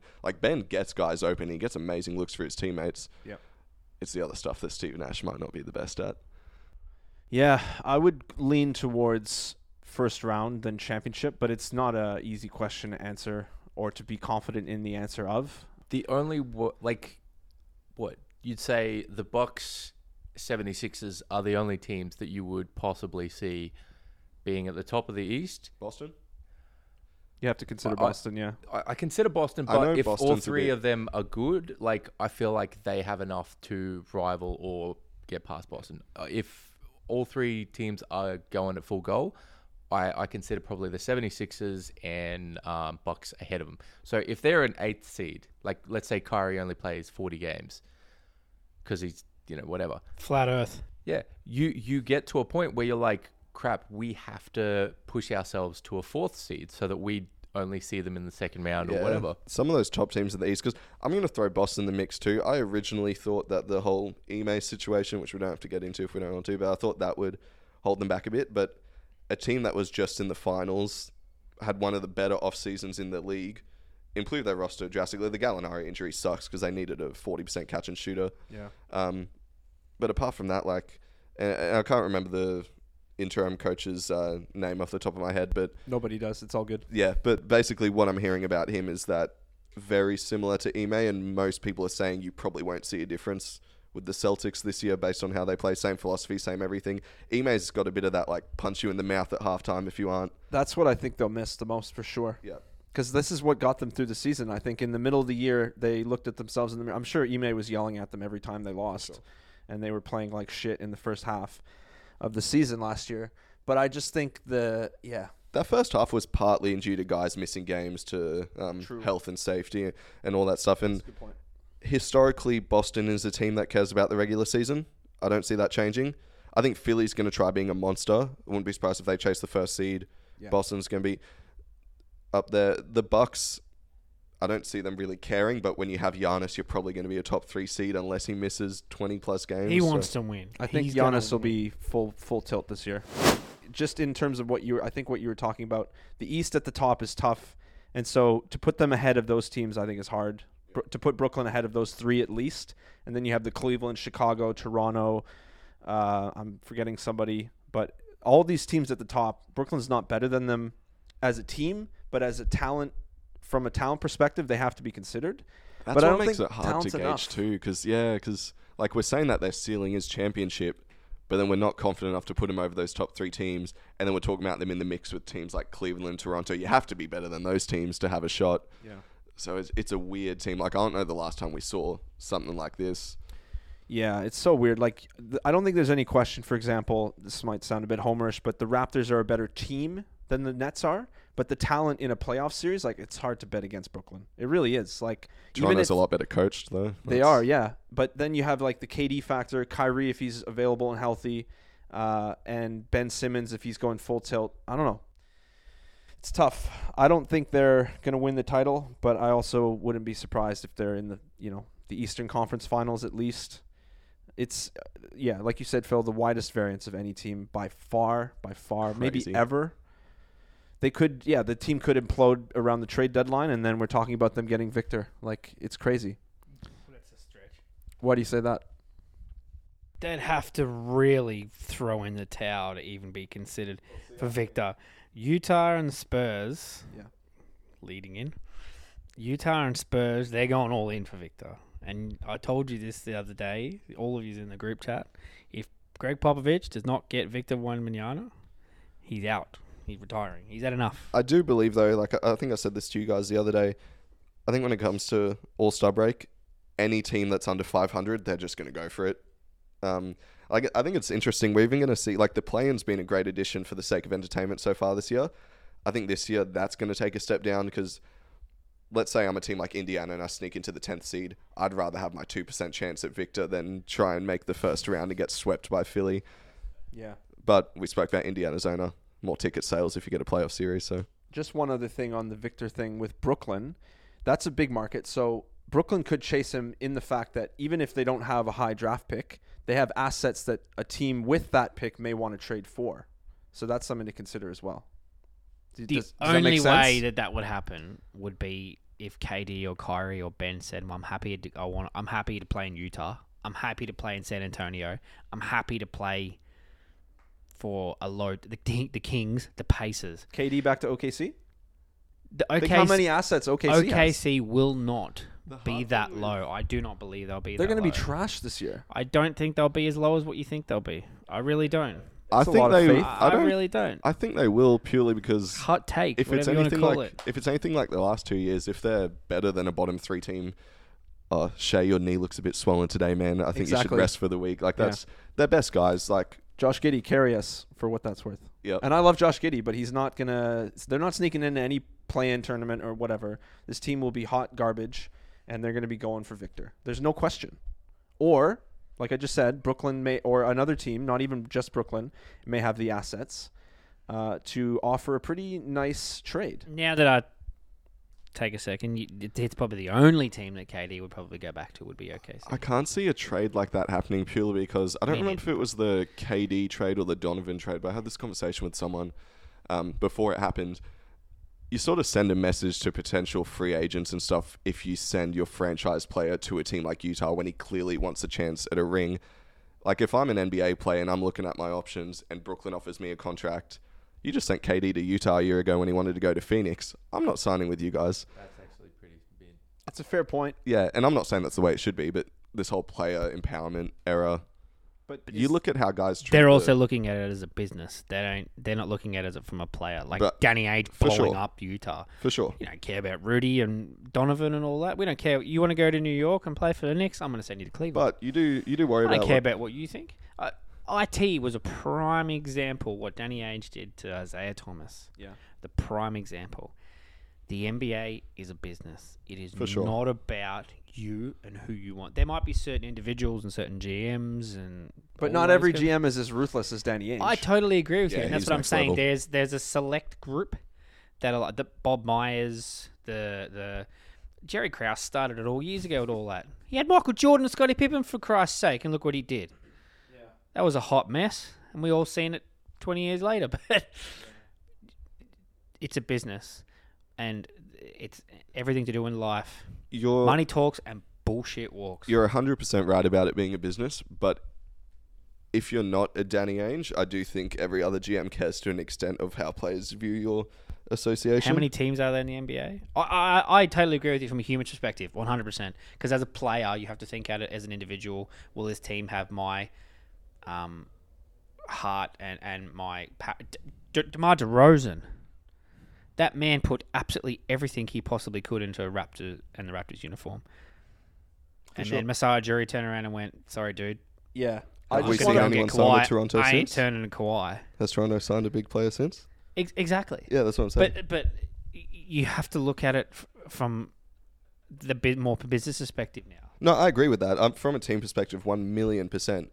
But I think whenever a player gets traded and I don't know if you guys listen to many of the off-court stuff, like the interviews, the press conferences, the podcasts, but it seems like every player that's been traded or gets asked about a trade or requests a trade, the first thing they say is, this team can trade me at any point they want. Why can't I do this? And I think that's the same thing. Like, Yeah. New York's an attractive place to live. Mind you, it's, Brooklyn's not Manhattan, but you can live there. Philly's Still not too pretty up far, there. like JJ Redick did. Yeah. So I might want to live there for that reason. But if they just traded KD to Utah after asking to go to a contender, I think about that differently as a player. From a business, you're 100% right. I agree with what you're saying, 100%. My thing is like we're I don't know if like you make extremely valid points about that, Phil, and I think that does play a factor. Isaiah Thomas, extreme example of like, oh, you're injured and you're damaged goods, but we can get Kyrie. All right, let's get Kyrie. DeMar DeRozan, you've been pretty disappointed. We have a chance to get Kawhi. Let's do this. I don't think every single situation has the same, I don't think you can put them all in the same box. I think the KD situation is pretty unique, where arguably the best player in the league asks for a trade and he wants to go to a contender, which makes sense. But I don't believe it's more of the agents, I think, where the agents, and we saw this with Jordan's agent, I can't remember his name, but he would threaten other GMs being like, if you don't treat my player, not even just Jordan, but my other players well, my clients, then I'm going to make life hell for you. So I think the agent is the important thing. So I don't know if KD's agent, Rich Kleiman, has that sort of mentality or pull. Yep. But I mean, again, it is KD. You'd want to make him happy, and maybe to your point, Phil, maybe that bleeds out into the other players going, look how Brooklyn treats people. That's pretty terrible. I don't know. It's a tough situation. I just want to say one last thing about Brooklyn. I still think he's getting traded to Phoenix, despite what's been happening in Phoenix with Robert Sarver. to Phoenix. Yeah, because Sort of feels inevitable, doesn't it? it feels like it. DeAndre Ayton is eligible to be traded according to his contract on the 15th, after the 15th of January next year, 2023. They have the best available package. I still hold out faith that the Raptors can offer a nice, sizable package. Maybe not Scotty Barnes, because I love Scotty. Don't trade Scotty. No way. Pascal, OG Anunoby, maybe Precious, draft picks. That's pretty good. Again, Brooklyn wants to continue to be a contender, I'm sure. But I don't know. The KD to Phoenix trade feels almost like an inevitability at this point. Only thing I do think sort of against that, because with Phoenix, I think a big part of their trade, I mean, obviously you're getting Kevin Durant, so you consider it, but Aiden doesn't want to be there. Aiden's not happy, all that stuff. a big reason he wasn't happy there was because Sava didn't want to pay him. He's going to have to sell the team now. Yep. And he has, despite all the stuff that was going around in media day, most recently in post-game stuff, he's had a bit of a better attitude. He said he's working on rebuilding that relationship with Monty. One thing a lot of people don't talk about, but I think I remember hearing something after their sort of downfall last season, is that he doesn't like Book very much. Apparently Book and Monty on him too much and all this stuff. Maybe I'm making that up in my head, but I swear I've read that. Also, there's also stuff about how he stays up gaming till like 4:30 a.m. You would think that Chris Paul would be onto all that I think Chris Paul would be the painful one. That's what I thought too. You know, being the worker and the... But Chris Paul gets bigs paid, so maybe he doesn't want to be on CP's bad side. True. Yeah. True. You're certainly not wrong. We can speculate all day. Yeah. But, yeah... Phoenix is another interesting one. Like I won't talk about him for too long. Because I know you got your, is that your hot take? Is it? I guess. I don't feel like it's that hot. Yeah, you did. Phoenix is just interesting because like they were so good in the regular season last year. Incredible. Not to the same extent as Brooklyn because they're going to be a playoff team, but they've sort of got a wide disparity because whenever I still haven't put together my Western Conference standings because it's too hard, but when I put them in, I put them at like 14, 15, 4-5. But they won like 64 games last year. Like to be in that range, they'd have to lose at least 10 more games than they won. Yeah. And for a team whose roster hasn't changed that drastically, that feels like a massive drop off. But everybody else has gotten better. There's so much. Like, there's that, and I still feel like there's so much stink from the playoff exit. That was one of the worst performances I've ever seen. I watched the whole game. I could not believe what I was watching. It was absurd. The Lucas smile. Yeah. That meme. That picture's great. It sits with everybody. Have you guys seen that video? video? If I wanted a white man to kill his sons. Have you seen that video on YouTube? It popped up in my recommended the other day, but it's like Chris Paul hits massive 3 to cut lead down to 37 or something like that. Oh, it's so good. The weirdest thing of all that, I mean, among many things, was after the game, Monty Williams says, I didn't have the team ready to play. It's game 7. How do you as the coach need to get players ready for a game? I feel like it's on the players. So why were the players did everyone have COVID? Like there was a rumor about that. Was there like a Draymond-esque fight in the locker room? Like what happened? There needs to be a 30 for 30 on this. We may never know. It's a 64-win team that got destroyed. Chris Paul does not show up for game 7s. Barring one season against the Spurs. That's big for a man who used to play for your Rockets. Look, and he your Rockets would have a ring if he stayed healthy too. Look. Yeah. No, because we shot literally 30. Look, we're getting off topic. 33s we missed, some stupid amount. Can you trust him in the next 2 seasons? Can you trust Chris Paul to stay healthy for the next 2 seasons? I wouldn't personally. It's just there's too many things he's got too much evidence of no versus yes.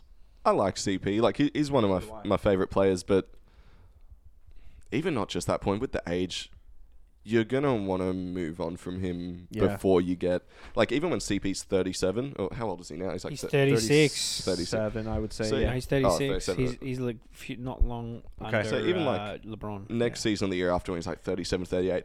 I think he's still valuable enough to do what he did in OKC with another team, like we're sort of talking about Draymond doing with Detroit potentially. Yeah.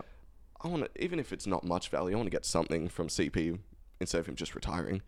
Yeah. So I think that's just good business. Yeah, I think it's inevitable that partnership breaks up at some point, and it might it doesn't have to be an ugly one, but I think they will just go their separate ways. The last thing I'll say on Phoenix is like the stink of last year.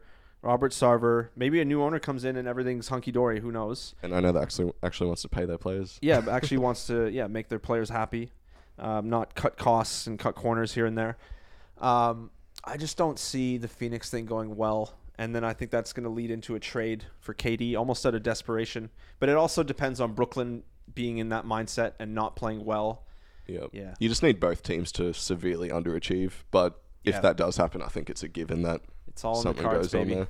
Underachievement central, those teams. So last storyline you should keep an eye on this year is the race for Victor Wembanyama. It's become a pretty hot topic recently.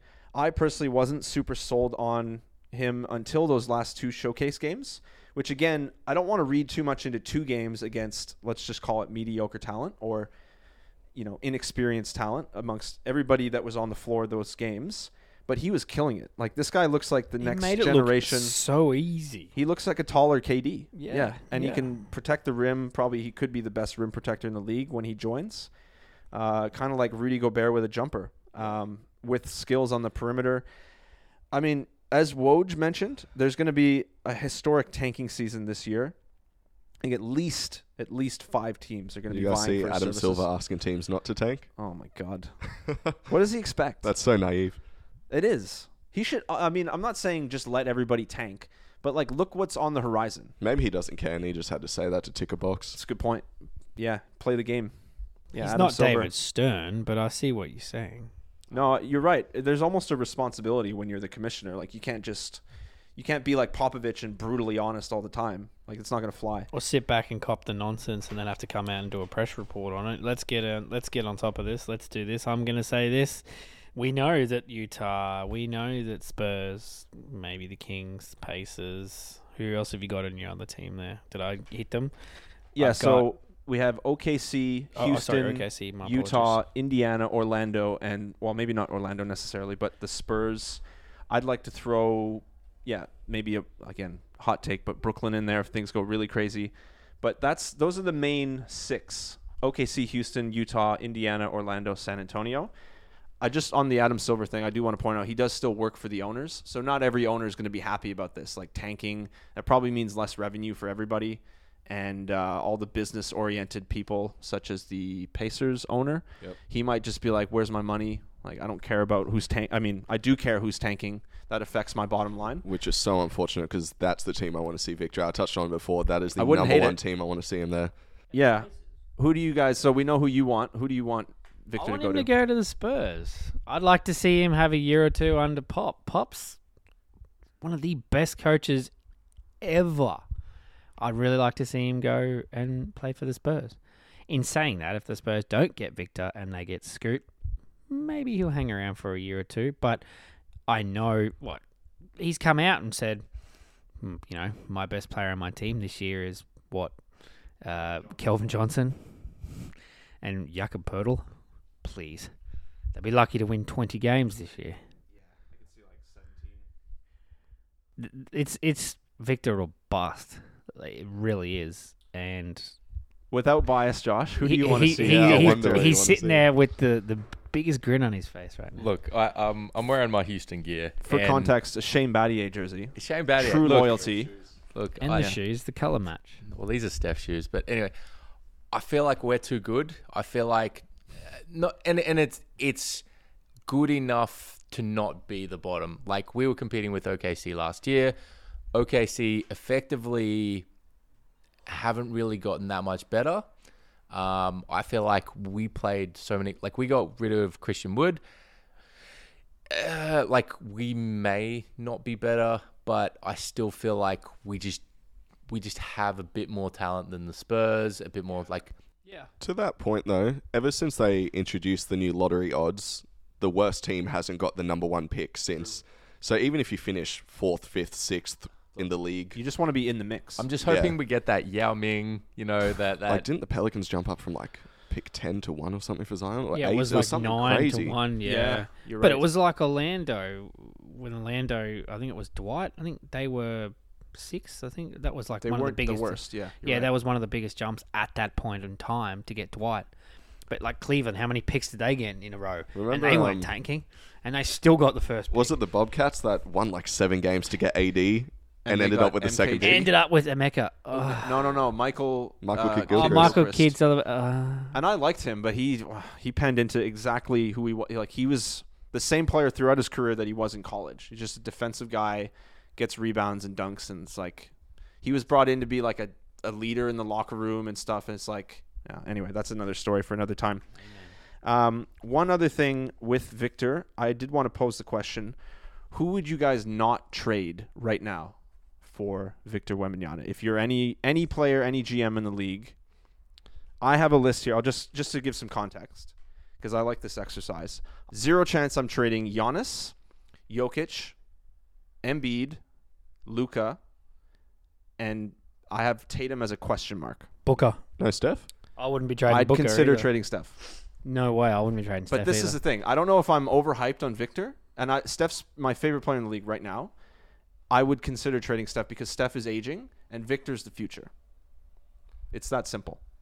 I'm with the hype on Victor. Like everything that has been said about him, or that can be said about him, has been like there's nothing else you can add to it. Like he is it, but barring any injuries, which is another thing. So I don't know if we've seen. That's the other thing too. Yeah. Being that tall, he's bound to have a Yao Ming foot problem. Let's be real. Because how many guys 7'1" or over with such a high usage have had good luck with health? Like there's like the 6'11", 7 question mark guys like Giannis, KD, even KD. Shaq's really the only person I can think of that kind of didn't have any major foot or ankle or knee problems. Yao did, Greg Oden, Joel Embiid, Ralph Sampson. But I mean, injuries are a question mark with a lot of prospects. I think if I'm a GM, I'm taking the risk. I'm going to pick him. I don't know about trading, like I said, the guys I mentioned, because that's crazy. But it still feels like his ceiling is so high to basically be the best player in the league that you have to consider it, to me. Steph is a question mark, although I'd consider it. Tatum is a question mark because, like I was saying before, he's one of those guys that every team wants. The middle of the pack, sort of 6'8", 6'9", can do everything on the floor, and he's a go-to option to score. But Victor, his ceiling just so high. I don't see why teams wouldn't consider trading, except the guys I mentioned, who are like locks. Look, if I'm a legit contender come All-Star break, then I wouldn't trade my guys for that. But like I sort of said before, if you're anything but, you may as well just go for it. There's no point being a 6th seed this year. Someone has to be. That's the thing. All these teams, historic tanking, we're going to see it. There's no reason to be shy about it. He's even Scoot Henderson, who's probably going to go second, he's not to the same level of Victor, but like you may still get him if you don't get Victor, and that's still worth tanking for. Yeah, look. All these teams are going to be in the mix. If I'm a team and I end up with the 2nd pick, like, you didn't get Victor, but I'm not mad. Yeah, definitely not mad. I'm a little bit mad, but I'm not super mad. Going back so many years, we've said LeBron, we've said, KD, we've said a number of guys as, generational dudes. Yeah. If you have Wembanyama, and I know it's more empowerment, so he may not stick around with his team for, this entire year, but you think of LeBron, you think of a guy like a Kobe, a guy who's been at one organization. You think he could be that. You would pay him throughout, you'd pay him as a Luka, as a Dirk. You would just keep paying him whatever he wanted. And you'd be like, cool, players will want to play with a dude that good, that playmaking, guy can shoot. I just think, I hope my team loses enough that we have at least a shot at him. That's exactly my point, though. You will. That's my point. Mackenzie's right. You will lose enough names to be in the conversation. But can you imagine if you guys finish 10th, 12th, and you have the 14th lottery slot, and then all of a sudden you're in the top 2 and you get a Scoot Henderson or a Victor? See, with Houston... Holy moly, you're like jumping out of your skin going, what in the world has happened? Some Yeah. third dimensions opened up here. OKC going WTF. Spurs are going WTF. Indiana have got the fourth and going, who the F are we going to get now? With Like, Houston, They're still I good almost... players. Sorry, it can happen. Phil, but they're still good players. It's just that these two, I mean, Scoot's not Top on echelon. Victor's level. Exactly. They're in a tier of their own. But sorry, go ahead, Phil. With Houston, I almost don't want you guys to get Scoot because it's going to be such a log jam at the guards. Now, he's probably going to be the best one on the roster already, because Kevin Board Jr. is questionable. I'm a big believer in Jalen Green. Give him another year or two. Yep. I feel But like it's he's very Chuck heavy, though. If you guys aren't going to get... He's being asked to do that. It sounds weird. Like I might just be playing devil's advocate right now, but if you guys don't get number one, I would almost think it might be better to get 3, 4, 5 and put a piece around a Jalen Green. Because if you end up with 5 guards that belong in the rotation, and then all you have else is Şengün and Jabari Smith Jr. and stuff like that, it's just a weird start See, I'd to a always rebuild. say take the best player and trade him. That can be harder. That can be a lot harder done than said sometimes. But Jaylen Brown might be, in 12 months' time, he might be had a jack full of what's happened in Boston. He wants to get out. You just never, to what Mackenzie's made it abundantly clear, you never know who will be available in 6 months' time. For sure. 6-7 months' time. But let's talk Jaylen Brown caliber of player. Are you cashing in to get that as a rebuilding team in Hell a very yeah. competitive West? Picture Hell yeah. Houston. What Houston did with to Scoot get Jaylen Brown. from OKC to get Harden. And Look where then- up they went. They took For a sure. guy who was coming off the bench doing what he's doing to come with an MVP. For it sure. took 2 seasons to do that. I'm saying 4 years. If you want to be good, you will probably project yourself 4 years down the track. And I think, is that what you're trying to say? Yeah, it's just you have to think you're going to throw in some picks to get an all-star caliber player. So if you suck, you're not really going to be able to cash in on that. And hypothetically, you got Scoot, you got Jalen, you got some of the other picks that they've made that are good picks and are a good place to start. But if you gave up picks to get an all-star caliber player, but that team's not good enough to compete in the West, what are you doing? You end up like in Indiana. That's just a way. Or you could be like Boston and score.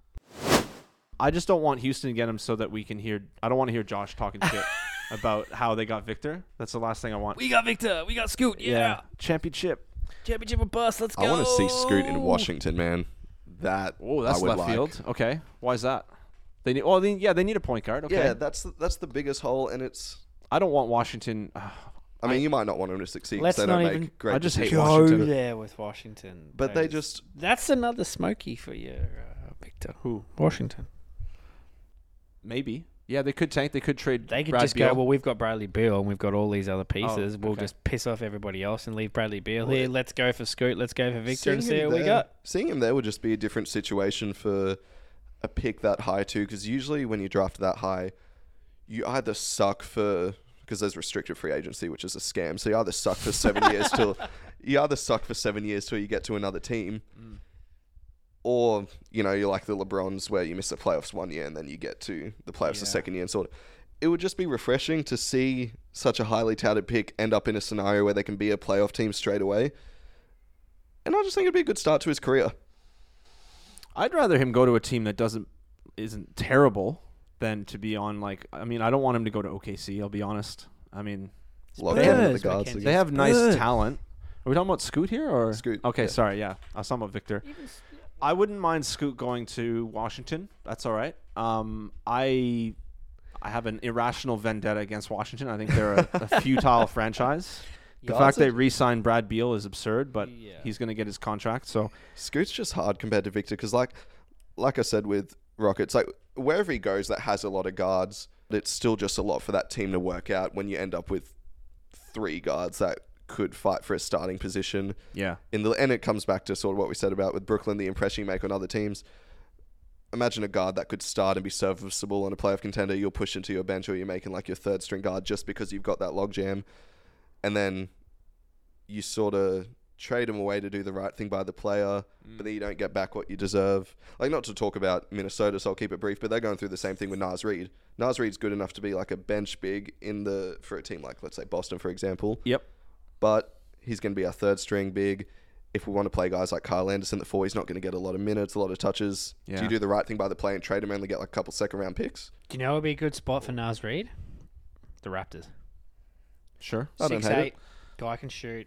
What does Minnesota want? Bangs. Let's do a trade right now. Well, I was listening to the Dane Moore podcast. Pascal Siakam. And he was talking about, the reason I mentioned Boston was, Not even See gonna. his face there? I'm I've not even milked going to that humor cow. that idea. All right, boys. Let's do 2 predictions each, one for each conference, and it cannot be about who wins the NBA championship. Starting with Josh. I think in the East, Boston is going to take a step back. I think they're going to be at least a 7th seed. I can't good see take. them. And I have the Cavs as the number 1 seed. Wow, really? Yep, I put them That's- quite high just because I think they're going to be well set for the regular season. Okay, that's a good take. The West, I have the Lakers missing the entire playoffs. I think AD is going to go down injured. I think Russ is not going to work out for them. I have, LeBron just getting his 30. Yep. Joel, what do you got? East prediction. I'm going to say Orlando will probably go for Victor, but they'll have a surprise. Their massive lineup they're going to start with Mo Bamba, Carter Jr., and Bol Bol. They've been tinkering and have just made it abundantly clear. Jamal Mosley's made it clear that they're going to play Bol Bol at the 3 or the 4. So does that make Paolo the point guard, or what is that? Paolo's probably going to play the 2 at some point. What a mental lineup. Okay, I'd love to see it. I don't hate it. It's going to be absolutely bonkers. But that's the other thing in the West is Memphis is just going to take off. If you think they're not going to be a top 4 seed, you're mad. I must be mad because I don't agree, but that's cool. I really think they're going to be a top 4 seed. Yeah. With Jaren Jackson Jr. missing first couple months? Yeah. The Ja Morant factor. I'm not saying you're wrong. I just Desmond Bane plays the way that he did. I do like Bane. Steven Adams just beating people up. Doing what he does. Taking after Draymond after that ball kick. He's like, I got to do the same thing to Steven people. Adams, if we were to meet that man, he'd probably be the most humble, most kind-hearted bloke you've ever met in your life. Just quickly, who would you take in a fight? Aquaman or Steven Adams? They're it's like the Spider-Man meme. Steven Adams every day of the week. Jason Momoa might be all talk, I think. Steven Adams would kill a guy with 2 fingers if he could. You're probably not wrong. The Maori power boy. Yeah, he's a beast. Anyway, Phil, your turn. Yes. I'm going to start with my West one. I originally said that the Kings make a play-in spot, but that's not that spicy. So I'm going to say the Kings end their playoff drought and get in as like a 8th seed. I'd love that. I like how that team's built, man. I think when they moved on from Halliburton, I thought that was a bad move, but I do like the pairing of De'Aaron and the Ox and the Fox, they're calling the pair, with Sabonis. That's a good one. And just the stuff they've done to fill out the roster around them. They obviously already had Harrison Barnes, that Okiki dude's decent. Then they got like Malik Monk, Kevin Herter, Joel's waving around the Matthew Dellavedova jersey. My guy. Best He's towel. the racer. real X Factor. The Deli. He's the X Factor. It He's wasn't the Keegan. man. It wasn't bringing in Sabonis. Oh, It's mate, Keegan Deli. Murray. I didn't That even man, get to he Keegan got- Murray. Keegan Murray, yeah. Based on preseason and Summer League, which If he take it with a stays grain healthy- of salt, he looks like he might be the best rookie this Rookie year. of the year. I just like how that team's built. Their biggest thing's been defense all this time. And Mike Brown, I said it to you the other day, Mackenzie, he's never coached a team lower than, it was either the 18th or the 19th best defense in the league. Yeah. So still bottom half, but he's never coached a bottom 10 defense in the league. And with sort of the powerhouse that they can be on offense, if they're a top 20 defense, I like their chances to get in that 9th spot, win a couple play-in games. I'd take them over the Lakers. I'd take them over Portland. And that's 2 teams in my top 10 that I had. It's a good take. How about your East prediction? I'm projecting a significant drop-off from Miami. Ooh, I like that. I like that a lot. I like some of the guys in Miami. I like Eric Spoelstra. I like Tyler Hero. We spoke about during the playoff series last year. I think Tyler Hero should be starting, and I think he will, because now you're not going to pay a guy that much to come off the bench. Although he closed out games, the biggest thing for me wanting him to start is the lack of shot creation. They've only got 2 shot creators on the team with him and Jimmy. And Jimmy, he can't really shoot threes anymore. And every hole that team had, PJ Tucker sort of patched up. It's just like the memes where they slap the flex tape on something. Correct. That's what he did, and they did nothing to replace that. Like, they've got pretty much no power forward for... Yeah. Sorry to cut you off. Just No, on you're good. 2 things there with PJ Tucker. Or there's 2 teams now in a row that didn't want to keep him for what I don't know if the Bucks had some financial situation, but I couldn't believe they didn't keep him. And then I was like, oh, Miami grabbed him. Good grab. Perfect player for that Heat culture, which I kind of think is cliche. But then they don't keep him either. I don't know what is PJ Tucker out here Ime Udokaing everybody or No, he's just asking for shoes. He's just asking for shoes. Yeah. Yeah, man, Miami's interesting. Like, I've still got them as a playoff team, but they might be like a 7th seed. Yeah. But that being said, does that really matter for Miami? They made the finals as a 5th seed. They got swept in the first round as a 6th seed. Then they were the 1st seed. They're sort of all over the place, but yeah, that's my projection for the East. Heat fans would like last year to be, the new norm, sort of like top seeding. But I think it was more of an outlier season. Yep. I think we saw all their flaws on display in the Eastern Conference Finals. And I couldn't believe if that Jimmy Butler shot went in. Think of how differently we'd be talking about this team. You need shot creators, man. I think it's the same reason Phoenix failed. Phoenix only had 2 shot creators, as talented as they were. Yeah. Interesting. Yeah. Good take. I like it. Mine are pretty specific, one of them is. So in the East, I have Halliburton winning Most Improved Player. Not a super hot take, but I think it's going to happen. Last year, he averaged 15 points, 8 assists, and 4 rebounds between the 2 teams he was on. I think he'll bump those up easily to like 24, 8, and 8, and he's going to be more efficient. he's just a great player, a great piece that they picked up. And then in the West, the Lakers are going to make a trade before the deadline, even if they're playing relatively well. I think it's bound to happen. I think teams out there are ready to tank. We all discussed that many times here. And there's going to be plenty of trade assets available. And I also think at this point, they want to maximize LeBron and Davis. There's also a lot of pressure to get rid of Russ. Even if things go out pretty decently to start the season, I think it'll just be little hints here and there that it's just not working out. And we're going to see them make a big trade at some point. For what it's worth, too, Russ has looked good in preseason, even if it is a slightly diminished Nice role. brick. But I don't know, like he's getting less touches, less shot attempts, but Yeah. I haven't seen too much that I hate. But that's not enough for a guy earning that much money. So Yeah, it's quite a lot of money, isn't it? All right. Who's your favorite to win the title this year? We're splitting this into 2 parts. First of all, who do you think will win the championship? And who do you want to win the championship? Starting with Josh. I think, you can't go past the defending champions. I feel like the Warriors are going to win a championship. Who I want to, I really don't have a ball in that. Like, for me, any team like this, like when the Heat made the finals, like, it's cool to see new blood in there. Like when it was just the Cavs or whatever, LeBron versus the Warriors, effectively you're just kind of like, yeah, it's just running it back. So effectively, if there's a new team in there, who hasn't made the finals in forever? Like Philly. Yeah, Philly. I'd like Philly to be in there and maybe win a championship. Who I think will win. If Phoenix pull the trigger and get KD, I certainly think that's possible. I really do. It's more and more realistic the more Mackenzie talks about it. Planted the seed. Yeah, you really have. Phoenix, CP3 is gunning for a ring. Big time. That's all he cares about at this point, right? He's gunning for it, period. End of discussion. But if that doesn't happen, you've probably got to, look towards Philly. Who do I want to win a championship? I'd really probably like to see Luka and the Mavs win a championship. Luka whinges too much for me. He's got to get that out of his game. I'd really like to see him win a championship. Okay. Phil? Who do I think will win?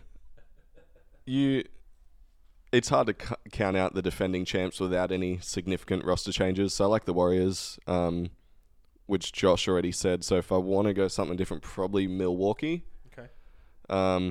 I think if Chris Middleton was healthy in their run last year, we're talking about them very differently, 100%. Potentially as back-to-back champs. Minimum Eastern Conference Finals, yeah. Yep. Who do I want to see win? That's obvious. Say it. I think Say it. if the Minnesota experiment works in 1 year, that's all it takes. We can suck for the next 20 years again after. But one ring would do it. Okay, fair enough. That Gobert goes down as a top 5 big. Oh, never. It ain't happening. All right, my prediction of who will win, I actually have one for each conference, but Clippers in the West. I really like this team. I think they've done everything they should and can to put themselves in that position. Ballmer's just like, all right, money, pay all these guys. I think they have the largest, maybe it's Brooklyn. I feel like they have the largest salary situation in the league. They're the highest amount of money to pay. But they've got such a deep roster. You got Norm Powell, Covington off the bench. They have a bunch of young guys that are really talented. Of course, it depends on health of Kawhi and Paul George, but I really like the Clippers. And then the 76ers are pretty easy. This feels like the season for them. James Harden, a bit of a redemption arc maybe. Embiid, I feel like he's the most beloved 76er next to Iverson of all time. I think he really cares about winning in that city. And I think this is the year, assuming health, it all championship goes down. or bust. Want to win? It's pretty obvious I want the Raptors to win. But Again, let's not be greedy. Yeah, that was way too recent. Need a new team like Minnesota in there. but I wouldn't mind seeing the Lakers win a title. I want to see LeBron get one more ring. I'm a big LeBron fan. Kenzie, you make me want Not to for the throw Lakers. up. I don't like the Lakers at all. I just like LeBron. And I wouldn't mind seeing Russ get a ring. I think he's a passionate dude. I like the players in LA, but I've said it before. If they've just made as many bad moves as they have good moves, and it's not well thought out, well constructed. It's not run like the biggest franchise in the association should be. 100%. And then if they get this Pacers trade done and become the favorites, they just get away with it every time. Like their rebuild, Gasol trade. and just like their original rebuild before this era wasn't like they made the picks they should have made, but it's just they had Byron Scott as a coach, Luke Walton. They just weren't making good moves. And then here comes AD as a little bailout. Like it's just Big time bailout. It always works out for them. It does. You're right. They always have that fortune. And even before when we were talking about drafts, they haven't had, to my memory, the number 1 pick recently, but they've had like the second pick 3 or 4 times. They've had very high picks anyway. So it always works out, whether through free agency because of the draw of Los Angeles or the draft. But I want LeBron to win another ring. Maybe it's not in Los Angeles, but they also traded a future All-Star guard for a 27th overall pick, which was not a great decision. Yeah. Alex Caruso is a stud, yeah. I don't remember him being an All-Star. So we're going to do the Macroball NBA quiz. We didn't do real good at this last time, Josh. Just we quietly. missed out MJ in the greatest scorers, and that's still holding me. we did a boo-boo. That was a bit awkward. The first question, in 2021, 2022, who led the league in total points? I believe it was Minnesota with like 117 per game. Oh, sorry. I meant to say an players? individual player, yeah. Trae Young? Was that Embiid? I think it was Joel Embiid. So Embiid, Trae Young. I'm going to go Trae Young. Josh is correct. Yes. 1 point, Josh. Nice work. You'll have to keep your own scores here. All right, again, individual. Who led the league in total steals in 2021, 2022? DeJounte Murray? I'm pretty sure I read this the other day, and I can't remember. So I'm going to copy Joel again and go with DeJounte. Who's the Aussie from the Sixers? Thibault. Thibault. I'm going to go Thibault. No, you guys are correct. It was DeJounte Murray. My boy. Nice work. All right, in 2021, 2022, who led the league in total blocks? Rudy Gobert. Rudy. I'm going to, just for something different, I'm going to go Bam. Nope, it was Jaren Jackson Jr. Because of the short games that he played. The whole year. Yeah, he had 177 blocks. Blocks have been going down recently. More 3-pointers. I'm 1 of 3 right now. Which team won the fewest games total last season? Orlando Magic. I thought it was OKC. I was going to guess Houston. You Could be should any know of the this. 3. It's Houston. They won 20 games and that's they unfortunate. lost 62 games. That's unfortunate. Yeah, look, Orlando short-term couldn't have memory. been too far behind them. You just put it out of your memory. You're like, I don't want to Yeah. think about that season ever again. I had to watch it. It was terrible. Which team won the most games but missed the playoffs? I'm thinking play-in teams. I think the Clippers finished under 500. So I'm going to say Cleveland. Because they ended up missing it, didn't they? Cleveland missed the playoffs. Did they not? They lost in the play-in. They were in the Cleveland were in the The playoffs. play-in doesn't count. We're talking about 1 to 8 seed. 1 to 8 playoffs. Yeah, they lost in the play-in. They lost to Brooklyn and then Atlanta. So they finished out of the playoffs. Yeah, I'm going to go the Cavs as well. Okay, Cavs. Correct. All 3. Nice work. They had 44 wins. I think I'm 3 of 5 right now. Good Not work. bad. Okay.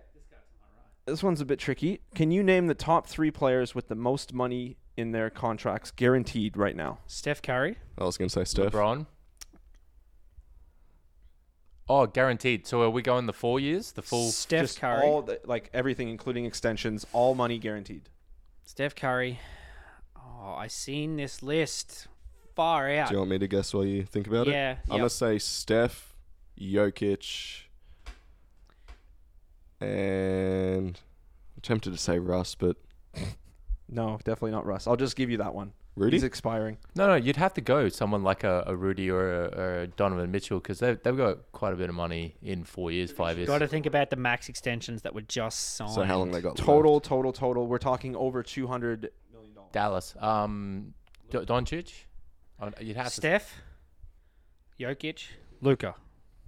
I'm going to say Steph, Jokic, and how long ago did Giannis get extended? That was a while. It was about Yeah. 2 or 3 seasons I'm going ago. to say Steph, Jokic, and Bron. I know it's not Bron, but It ain't Bron.